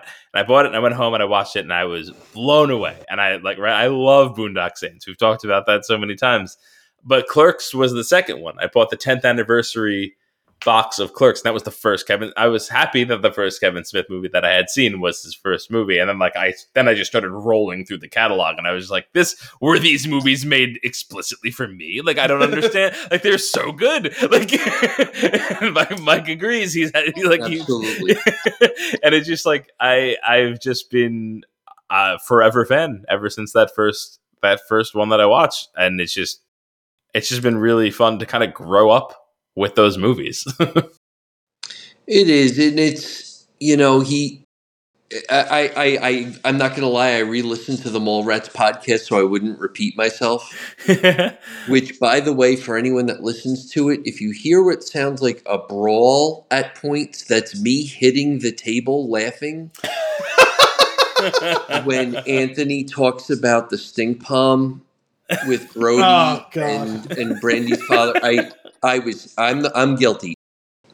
Yeah, but no, guys, I was the one banging the table when Anthony talked about Brody with the stink palm with Brandy Svenning's father, and I was laughing Mr. nonstop. Svenning to you. That's true. But I had a hard time with his movies after Zack and Miri. So as much as I'm not a fan of this one, I think it was his best since that. Okay. Even though I didn't laugh, I got to be honest, for the past 10 years, I really haven't laughed much at Kevin Smith's movies, which breaks my heart. I listen to him a lot, whether it's his podcasts or seeing him live. It's just hasn't been quite the same. Sure. But that being said, he already left that indelible mark. He's the guy that put, how many contractors died on the Death Star when it was being rebuilt. Like, something that totally is a conversation I should have had but never did. Well, I do wonder if there was a point to, and we talked about it a little bit on the last episode with Gary. After was it, I guess, what's it called? Jay and Silent Bob Strike Back was the last of like the actual View Askew. Oh no, sorry, Clerks 2 was after that, right? So Clerks 2 was the last of his movies, and he goes off and does a lot of studio movies after that, right? He does Zack and Miri. He had Jersey Girl after Jay and Silent Bob Strike Back, and then after Jersey Girl, he did Clerks 2. Then he did Zack and Miri, which had nothing to do with the View Askew universe. Yeah. So I guess it kind of started, he dipped his toes in with Jersey Girl, right? Because that movie is generally considered horrible, right? It's, it's not thought of like the others. Yeah, I think a lot of people I don't think it doesn't get the recognition it deserves. It's not like horrendous or anything. I've heard that it's horrible. I never saw it, so it's not my opinion. What didn't help Al is it was right around the time he was dating Jennifer Lopez. So that and Geely got creamed. Geely's terrible, for the record. Yeah. It's awful. But those movies, those movies got creamed before they ever even really came out. Yeah. But anybody who's a parent, they speak fondly of Jersey Girl. It wasn't for me, but I'm not upset about it. But Cop Out was a bad studio experience, and then that's what we were talking about last week with the episode. And so I like Zack and Miri. Like, I think it's a good, funny movie. It's not perfect. It's not like the best comedy in the world, but like, I like that movie. But like, I think, for better or worse, like, ultimately he had to kind of learn the lesson of like, he needs to execute his own vision, whether or not he needs an editor just to help tighten. He needs to do his own thing, I think, which it sucks. Like, I know it's harder. Like, you have to get the funding yourself and all that shit. Like, I'm okay with all of these tangents that he's made, specifically for all of the Justin Long characters we've gotten. Well, Randy St. Randy is incredible. I'm glad you bring that up. Brendan St. Randy is incredible. I could not get past the obvious voice he was putting on in this movie. He looked like a 40-year-old man attempting to impersonate an 80-year-old man. His mouth. I couldn't stop him. Like, Amy Sedaris was very good. Like, I liked her as the doctor, but every time that Justin Long spoke, I was like, oh my God, why am I so hard on this accent? But in Zack and Miri, I loved him. I thought he was so funny in that. Well, it was funny when he was playing this big, ridiculous character, but it was the first time that he was doing that specific thing, and just the absurdity of it works. Especially because, like, that version of it, he plays, like, kind of this world-wise, like, eccentric character versus this possibly not all there nurse, right. I think is why it doesn't work as well this time around. But yeah, I would just, to finish that point, I think after Clerks II, he goes full studio, and it's just clear he's not meant to do those movies, whether it be them not liking him, whether it be him not liking them. There is a tension there that just doesn't show up right on screen. He's a very efficient filmmaker. He can make movies for very cheap. Every movie he's made the past 10 years has been insanely cheap. So that is an appeal for anybody that will make a movie with him. But with that comes a story that's hit or miss. But he's very efficient. He can make these. So with Rosario Dawson, to build off your point, I do think it was planned that her character was killed, because at tops he would have needed her 1 month.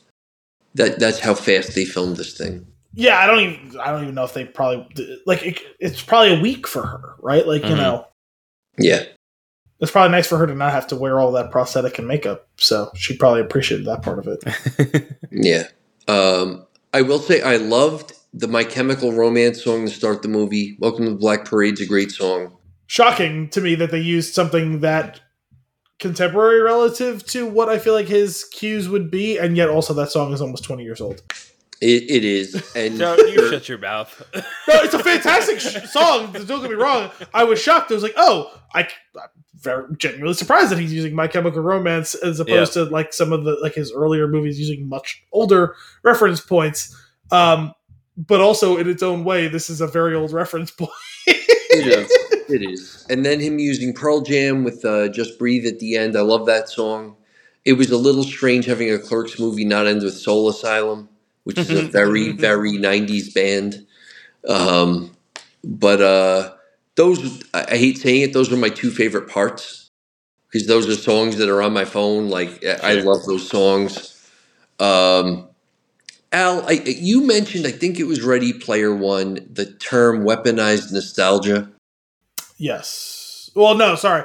It wasn't Ready Player One. That was, I believe, in reference to Stranger Things. Oh, well. It's one of those two things for sure. But it's a juggling act with any time you see a sequel. How much of our reactions is, oh, it's that thing I know, I'm going to like this. Mm-hmm.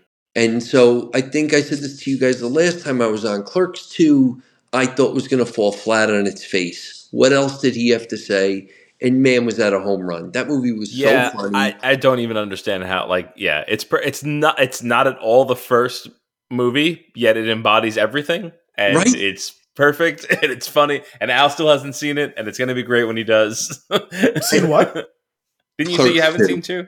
No, I said that's probably. Oh, that's your favorite. Okay. Well, it's between that and Mallrats, probably. Okay. Actually, Mallrats is probably my favorite one, but no, I've seen all of them. Oh, okay. But he used, Elias was used in small doses in that movie, and with his sheer ignorance and innocence compared to Randall, it was perfect. And while I wasn't a fan of Elias in this movie, I really wasn't a fan of the sidekick. Mm. And I thought the gist of it was they were trying to give him his own Silent Bob and showing how that's like they are and different experience. To credit Kevin Smith again, he will never turn down a friend or a relative. So the Blockchain is his daughter's boyfriend. I had no idea. Okay, so he's looking out for people, or half of the people. I forgot that was the character's name. Oh, believe me, I needed the second viewing because he was just an annoying guy the first time I watched it. I needed to physically write it down. But, half the people that auditioned are people that he either podcasts with. He had the girl that plays Supergirl as one of the auditioners because he directed Supergirl episodes. These are people he's built relationships with. Her husband is Chris Wood, who voiced He-Man in the Masters of the Universe series Kevin Smith made. So he constantly looks out for the people he works with, and I respect that. Well, they look out for him, too. I mean, Ben Affleck has no business being within, an entire country of this movie. He doesn't, but I think look, there was a decade they did not talk, probably longer, but I think Affleck still knows that without chasing Amy, he's not considered for those next level. Now, what do you call it came out the same year? Good Will Hunting came out the same year, and Affleck was great in that, regardless of what Al Biolsi says. Affleck was great in that. He's fine. The scene where he tells him to fucking grow up, he was good in that scene. It was kind of awesome. Yes. Yeah. And look, I have my own hatred of certain actors. It's just Affleck's not on that list. Wait, I didn't know about the thing about them not talking for a long time. When he was married to Jennifer Garner, they did no movies together. I mean, look, Kevin Smith has a podcast called Fat Man on Batman. Yeah. And he never had the current Batman on it, who he knew for a long time. And this is what I speculate. Affleck had a hard time with drinking and gambling. He had his addictive personalities, and I love Kevin Smith, but he has a very addictive personality. And I think I speculate that whether it was Affleck that decided it himself or that Jennifer Garner did, you know what? Your personalities don't mesh.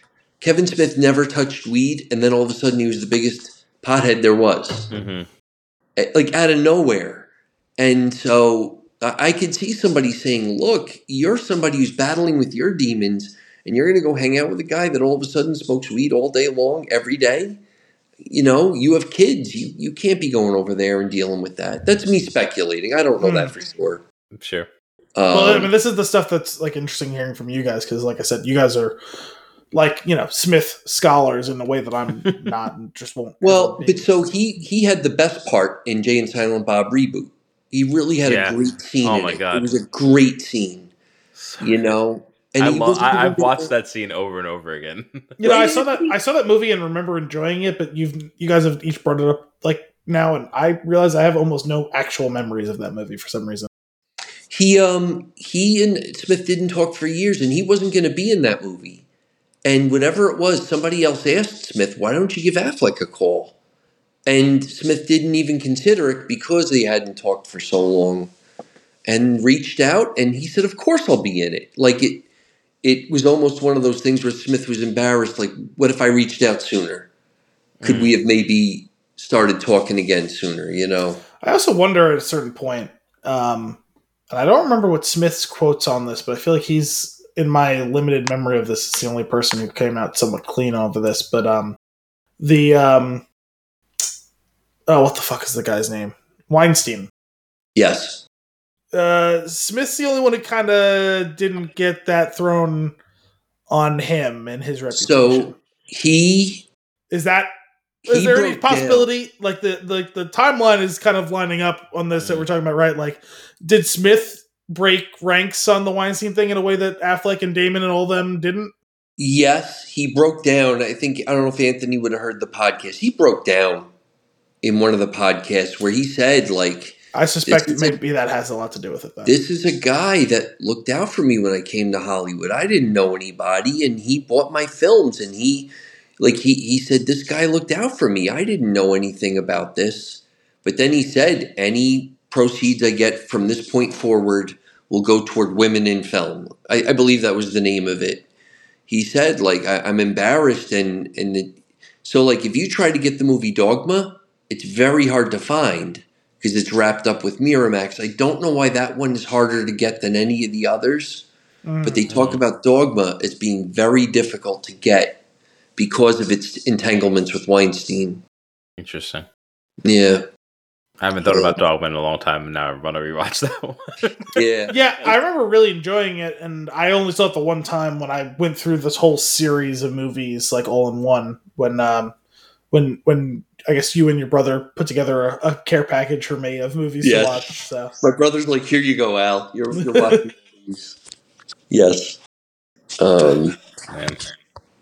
But yeah, I wondered about that with the whole nostalgia piece because I get mad at a lot of sequels. Most sequels let me down. I think it's even harder the longer it is between the original and the sequel, right? Like, when you make a sequel 3 years after a movie comes out, like you at least have a chance to carry the threads through. Like all the people are in a similar enough place in their life where you could write a story that honors the first one. Your actors and actresses are convincing in that role. Whereas when you make a movie and then you make a sequel 12 years later, it's hard to tap into that same energy for any of the people involved. This is 16 years after Clerks II. And Clerks II was, 12 years after the first one. Correct. I think they balanced it well in that one, but I think they were it's still in the thick of making all of those other movies where it's not really 12 years when you look at it as a continuation of that whole series. Right? Yeah, and the stuff that was funny in that was the whole Lord of the Rings piece. Yeah, them arguing that, or the Transformers, where this I felt like was constantly going back to the stuff that I loved in '94, or talking about things for way too long, like say NFTs for too long. Use it as one joke, don't use it over and over. And I don't know, it just didn't ring for me. And I love Kevin. I want to see more of his stuff, but it just didn't hit.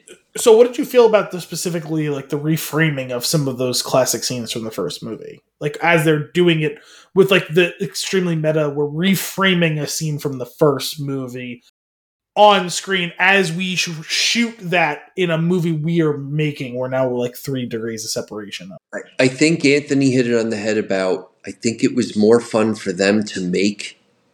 I can only imagine how much fun that must have been to make, having experienced it all already. For me, I saw it as unoriginal. I think he's got funnier stuff in the chamber, so to speak, and he didn't go for that. That was how I felt. Because I really enjoyed this. What we talked about, I think, in the last episode was the first act of the movie was confusing to me. I didn't know what the movie was going to be about. I kept waiting for the plot liftoff. 5, 4, 3, 2, 1. Sorry, that's a Cinephobe reference, Anthony. But I just didn't like, and also to what you were saying, and I was like, oh god, is this not going to be good? Is this not going to be funny? Is this not going to be Clerks? Because I associate Clerks with comedy, even though I feel like the comedy of the first and second one are pretty wildly different in a lot of ways. They are, but each have well over 100 laughs apiece. Sure, probably past that number. But I and the final act is for a movie that tackles very serious things and sometimes very serious ways. The final act is almost dark. It's certainly bittersweet, as Anthony mentioned in his review. the middle third, I enjoyed. I thought that was what I was getting when I signed up for this movie. It was fun, it was entertaining, it was engaging, it was propulsive, as they're talking about in a way that only amateurs who don't know how to make a movie could talk about making a movie, while also having the winking nod at the camera of, we've made movies before, and so we're making the jokes about. Those are probably the conversations that he had when he was making the first one, right? Like, that is both the nostalgia and the meta of the Clerks experience distilled down into a way that could be entertained and absorbed by the viewer. And I appreciated kind of the degree of difficulty in getting that into an interesting and entertaining at times way. I enjoyed the middle third of this movie, and you still get some of the feels, because I guess it's around that 1-2 turn where the cemetery scene happens, right? Yes. And a lot of the actors from the first Clerks were in this movie. People that I don't know would have still been alive. Right? Like the contractor guy from the first Clerks that he talks about having turned down doing like roofing at a mafia man's house because he knew of the dangers, because you walked in on the Death Star conversation. He was still in this movie. Yeah. You know, Kevin Smith's mom, she was in this movie.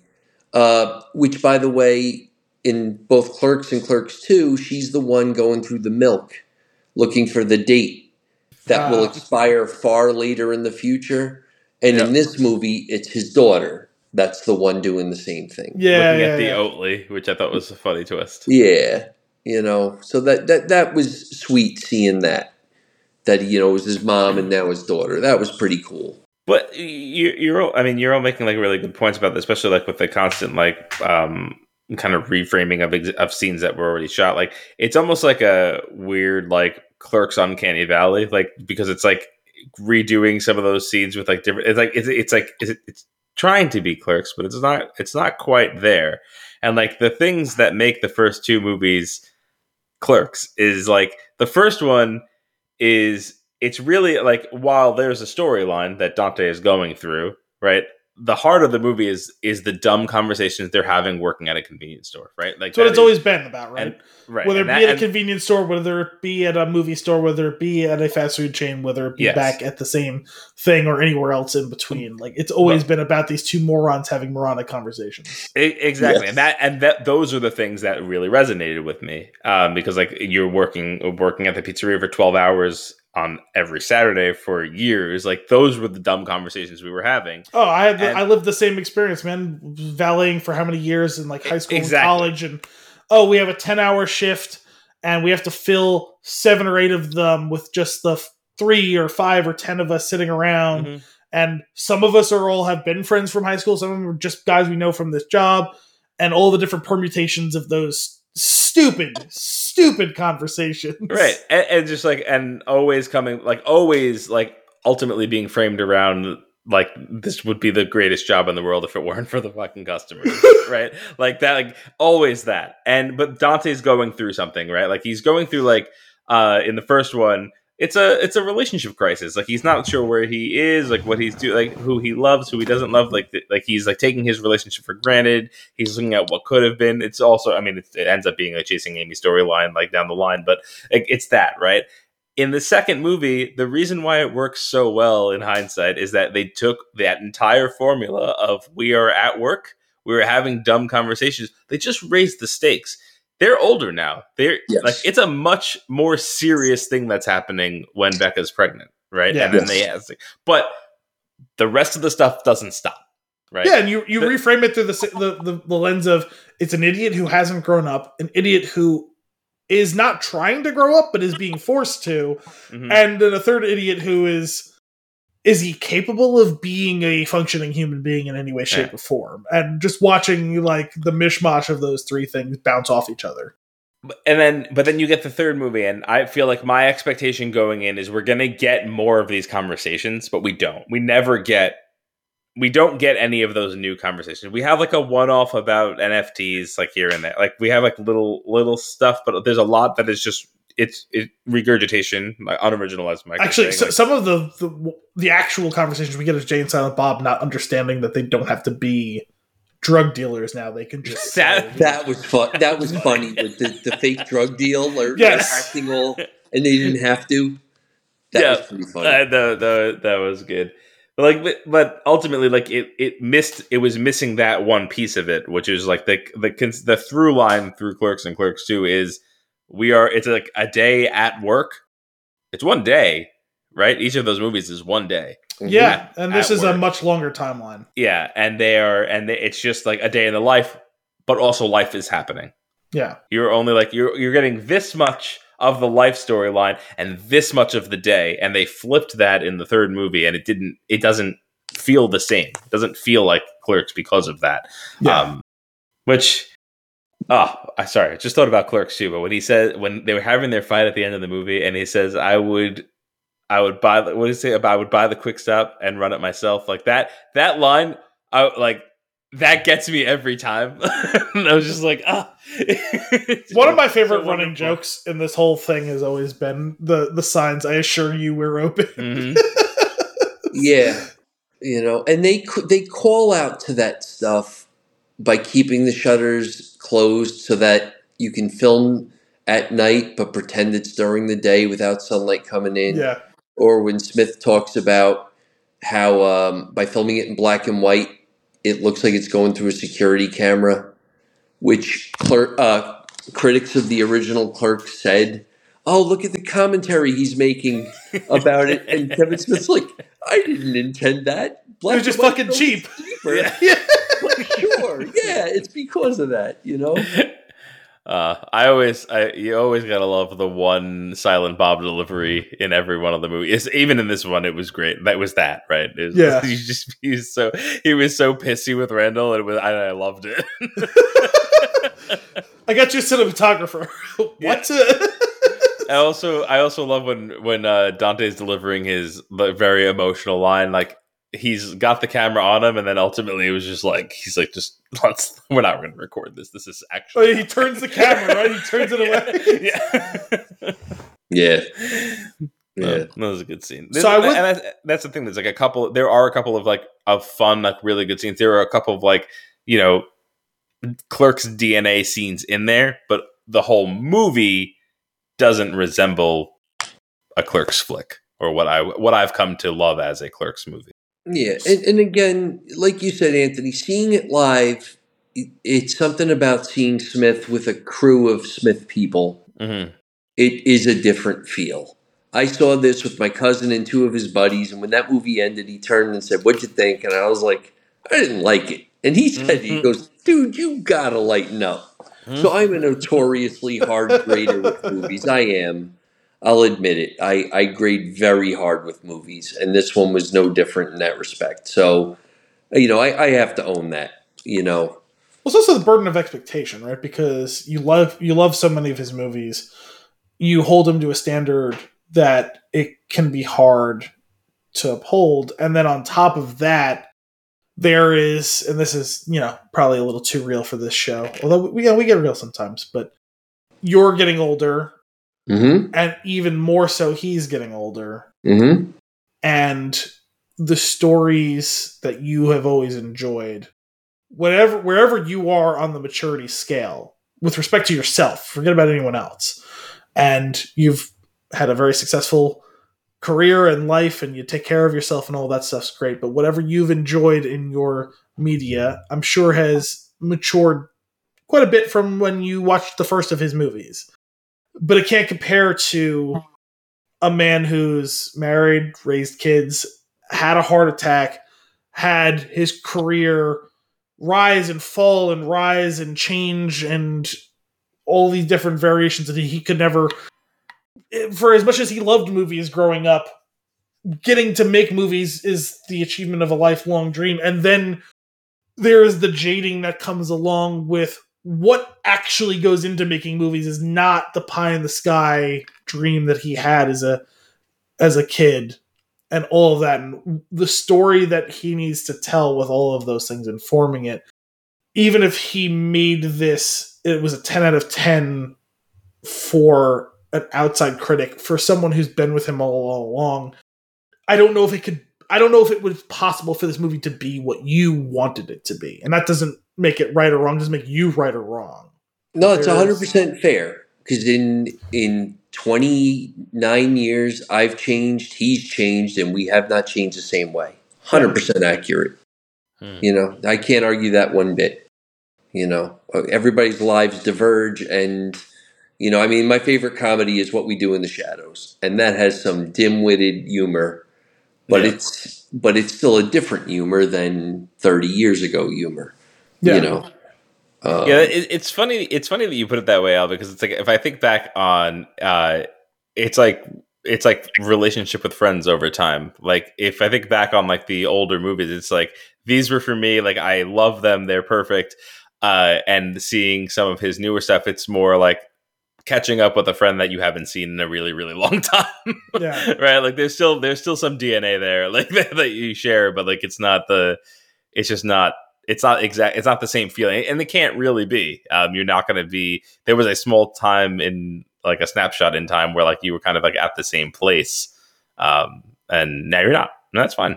But and it's also there's no accounting for how those things go, right? You have someone you knew when you were 6 years old who you're going to be lifelong friends with forever, no matter what, even because you guys, even though you're both changing in different ways, you've done it at the same time and you can appreciate in each other what is going on. You had the person you were friends with from then who, like you said, Anthony, you don't really see so much. And it's really nostalgia that's holding you together, and you're only held together in that way because it's occasional. If you saw them every day, you maybe wouldn't be as close anymore. And there's the person who was your best friend. You were inseparable for 3 years when you were like 13 to 16 years old, and then you never talk to them again after you're like 20. And it's like there's no way to know which of those outcomes is going to happen at any point along. You know, the person that you think is the person you're going to grow apart from is the one you end up being friends with for 50 years, and the one that you thought you could never not be friends is someone you'll never see again, and you didn't realize the last time you saw them would be the last time you saw them. Right. You know, and that's its own sort of mindfuck, right? When you think about it years later, oh shit, that was the last time. And in that moment, if you asked me, I'd be like, yeah, we'd be best friends forever. We're going to die on our deathbeds 2 weeks apart at 88 years old. You know, and you know what? Maybe we're all not that far off, because I feel like this exact conversation is what this movie is. Yeah. It's not bad as just a conversation point, conversation starter on people growing up and talking about the things that matter or don't matter and how you rate them and what point and how important they are to you at any given time. Because talking about things like you're going to have a heart attack if you don't take care of yourself, or your relationships went X, Y, and Z, or your wife died, or you never got married, or whatever it is. And I have the love of my life and have the most perfect and actionable version of, you know, whatever that is. Having those conversations, or being able to talk about the minutia of contractors on the Death Star. They're all important and valid. They just have to be in the right place and time, you know, at anyone's given life, whether it be the point in their life or just on that day or week, right? Sometimes we need to fire up this and argue about the Death Star, and sometimes we need to fire this show up and talk about the important things like growing up, right? Yeah. Indeed. Well said. Well said. Yeah.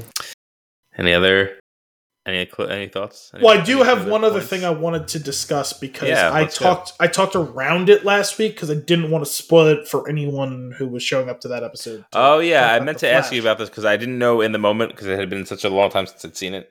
When you rewatch it, you probably knew what I was talking about. I still then I couldn't remember what you had said, so I figured I would just wait until we have this conversation.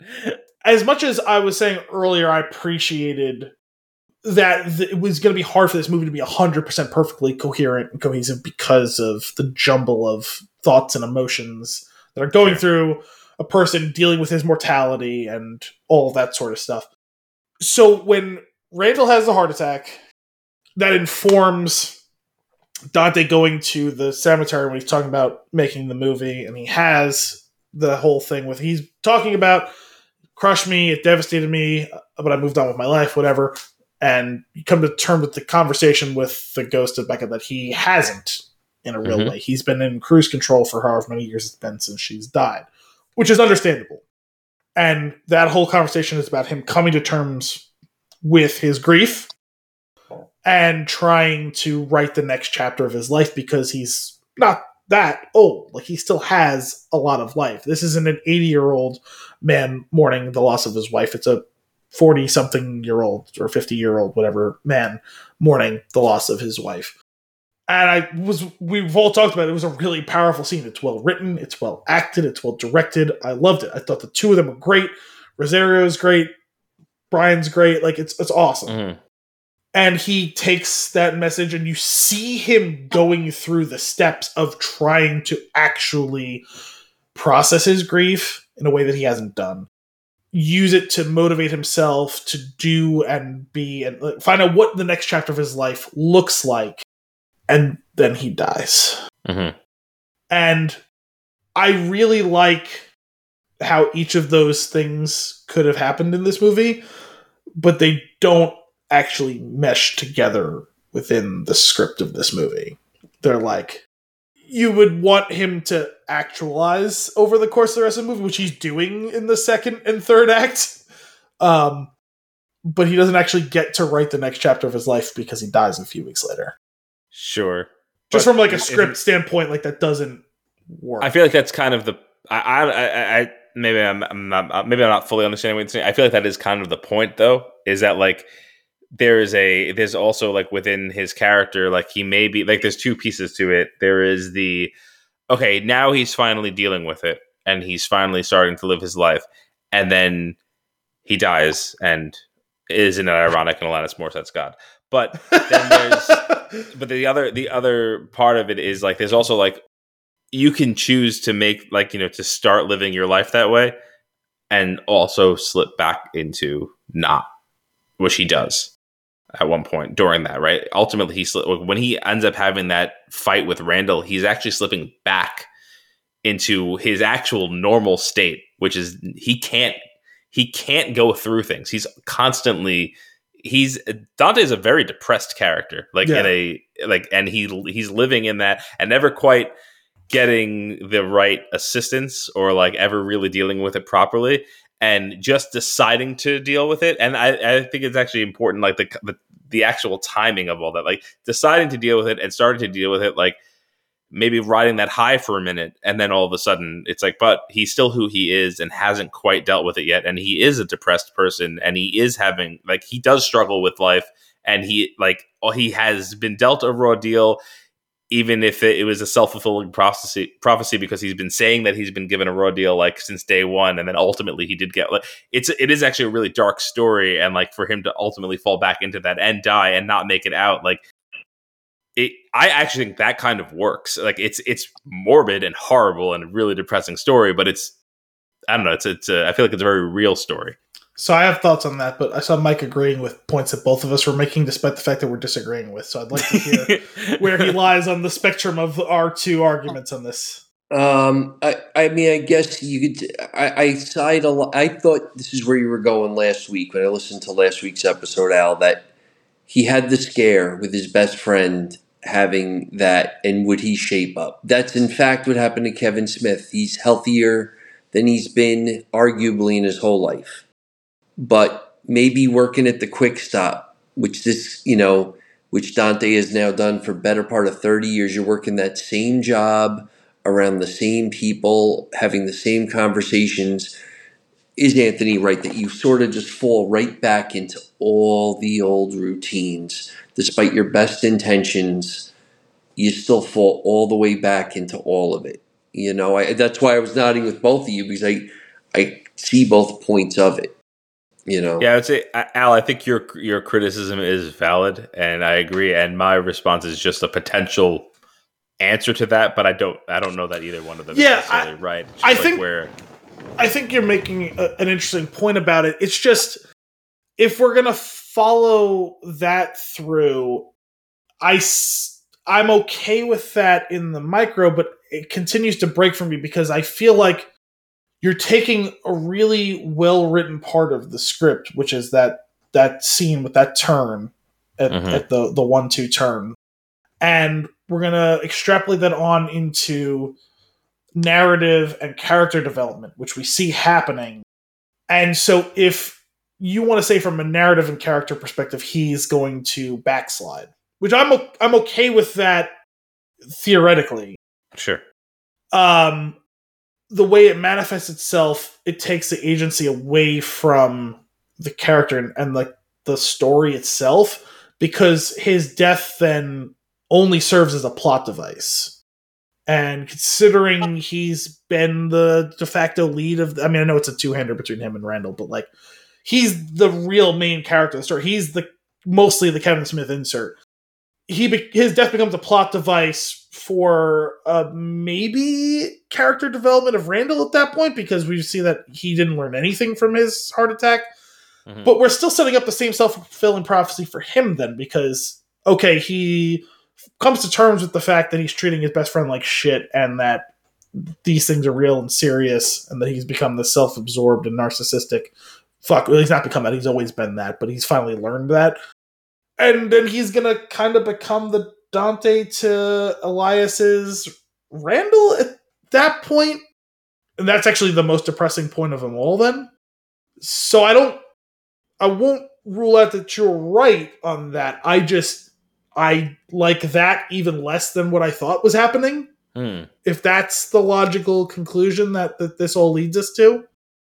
Because for me, in each of the movies, Dante has learned something, and like, yeah, he didn't ever like lead it to riches and fame and glory and a beautiful, peaceful life. But like, and I don't remember the first Clerks super well, but like at the end of it, he grows up enough to learn that he was in a shitty relationship and he should take more agency in whatever he's doing or something or other. And then in the second one, he grows enough to learn the fact that he's in a shitty relationship or whatever and move on some. But in this case, he has like real, like he takes actual real steps in that one, right? He's going to be with Becca. It's someone who actually cares about him for who he is, and he cares about it for who she is, and they have this partnership they're going to build. It's not a perfect idealized life like they were going to move to Florida or whatever and shit. Like they're not going to do that. They're going to be more realistic in their goals, and they're going to be happy with what they've got versus what someone told them that was supposed to be. And then in the third one, he comes to terms with the fact that he's in this shitty relationship. And but in this case, it's him and Randall, and it's the opportunity for them finally to both grow together. And he starts making amends with people like his ex-girlfriend from the first movie and all that. And his grief with his wife and child's death. And then he dies. And so just from a script standpoint, that just doesn't work for me is I guess what I'm saying.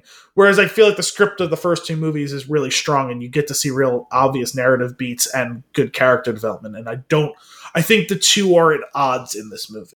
Yeah, and that's right. And this kind of, this goes back to what you were saying before about like some of it being a little bit disjointed, trying to cram all of these things in, right? Because it's like the other part of it could be that like there's a lot of do what you can with the time that you have, right? That's like a lot of of it. And he ultimately like he starts to turn it around, but then there's also like maybe this little hint of like, okay, but this character would backslide, but like he did do what like this is who he is, and he did ultimately like he made something better, and then he passed on, and that was fine. But there's also another side of it where like Randall and Dante are two sides of the same coin. They're the same person, and ultimately Dante's side of it is heavier and can't move on and dies off so that Randall's side can move on.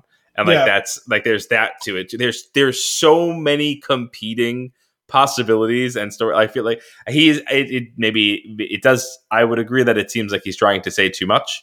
Yeah. Or too, and like they. Well, I just worry that things with them, but I just worry that he kind of starts to distill down that there's a couple of things he'd like to say, and two of the main things he'd like to say are at odds with each other. That's the only real issue I have. That's fair. Because I think there is a way to do what you're saying. Because I think you're right. Like in the moment of that fight, well, there's two things. One, yes, I think he is backsliding a little because he's going back to bitchy Dante. Mm-hmm. But in this case, his bitching, he actually has a good point. Like he has a valid point. He's carrying around this pain in addition to his own pain. He's had to prop up his friend through all of this. And like, yeah, he's not actually better than him. Like he's better only in the sense that occasionally he tries. Mm-hmm. Versus Randall like never trying. And like, yeah, he doesn't have like the competitive stamina to stay with it in his whole life, like, which is the point you've been making, and you're correct to an extent on that, like a pretty substantial extent on that he is maybe someone who's always going to backslide. But the point of some of this type of storytelling is it's okay to backslide as long as eventually you dust yourself off and you keep going and advance a little bit, right? Like, yeah, he might take 2 steps forward, 1 step back, but then he'll take 2 steps forward, and like you'll go really slowly, but you will get somewhere eventually. Yeah. And so like there's an opportunity in that to, yeah, he's going to backslide and throw this temper tantrum, but also like Randall will finally wake up in some way, shape, or form, and like, yeah, it'll never be perfect, and yeah, they'll always scrap and fight a little bit here and there, but they'll both be better versions of themselves, which is to say the two of them will still be stuck there forever, but they'll be good with their lot in life. Mm-hmm. Yeah, the more that we've been talking about it, just thinking about how like absolutely depressing it is that like Dante for 2 movies is like everything is shit, everything is shit, everything is shit, and then it hasn't really been. He's been fine. Like everything really is fine, right? Until everything was shit, and he was like, "See, I told you," and then he dies. Like that's like that. I feel like that's kind incredibly of depressing. like that's a horrendous arc, but it's. I mean, I know that guy. Like like it sucks, but it's dark. Yeah. All that to say, I really did love that scene with him in the movie theater. Oh watching them like as much as like putting behind me the fact that like I don't think those things work together in the script. Like if we're just going to take as face value that this is how it's going that to moment, be. Just the moment, yeah. The moment itself, once we've established that this is where it's going to go, that he is going to die in all of this, and the realization with Randall and the acceptance of Dante and how that all goes down and the bittersweet joy of watching, his life and being able to move to a point now where, he'll have obviously a very different, but a type of relationship with Becca going forward. And his final line as he signs off, I trust the director, which is again self-insert by Kevin Smith, but it's still a very strong moment because it's Brian O'Halloran's sign off from the series. Not that we suspect that there would ever be a Clerks 4. It's him saying goodbye. It's Kevin saying goodbye to the series as well. It almost brought a tear to me. I got emotional in that moment. And I don't have the same connection to this series that you guys do, and it even still affected me in that way. Something about that very spoken, definitive end to the series that is moving. Yeah. Yeah, it is far more definitive than Clerks 2 was as far as an end. Even with the pan out shot turning to black and white, it still is hopeful and looking forward. This is very final. Yeah. All right. Anybody have anything else they want to add before we wrap this up? I probably had enough more things. So if Mike has any more things, I guess I would say is disappointed, and I came down pretty hard on this movie. I've gotten far too many laughs out of Kevin Smith movies that I'll still always give them a shot. I hope to get down to his movie theater for one of his, movies and Q&As. So I hope he still continues to put things out. Well, you let me know when you're in town. I'll come with you. Sounds like I drove past the Quick Stop today. Oh, that's awesome. Oh, where it is? It's like relatively local to you? Yeah, it's like 15 minutes away. Okay. It's actually around the corner from Mike, my brother-in-law, not this Mike. Awesome. Well, Mike, thank you for joining us this week. I hope you all have a great week. Tune in next week for more movie and beer goodness. Until then, I'm Anthony Costanzo. I'm Al Biolsi. And I'm Cousin Mike. Thanks for coming out.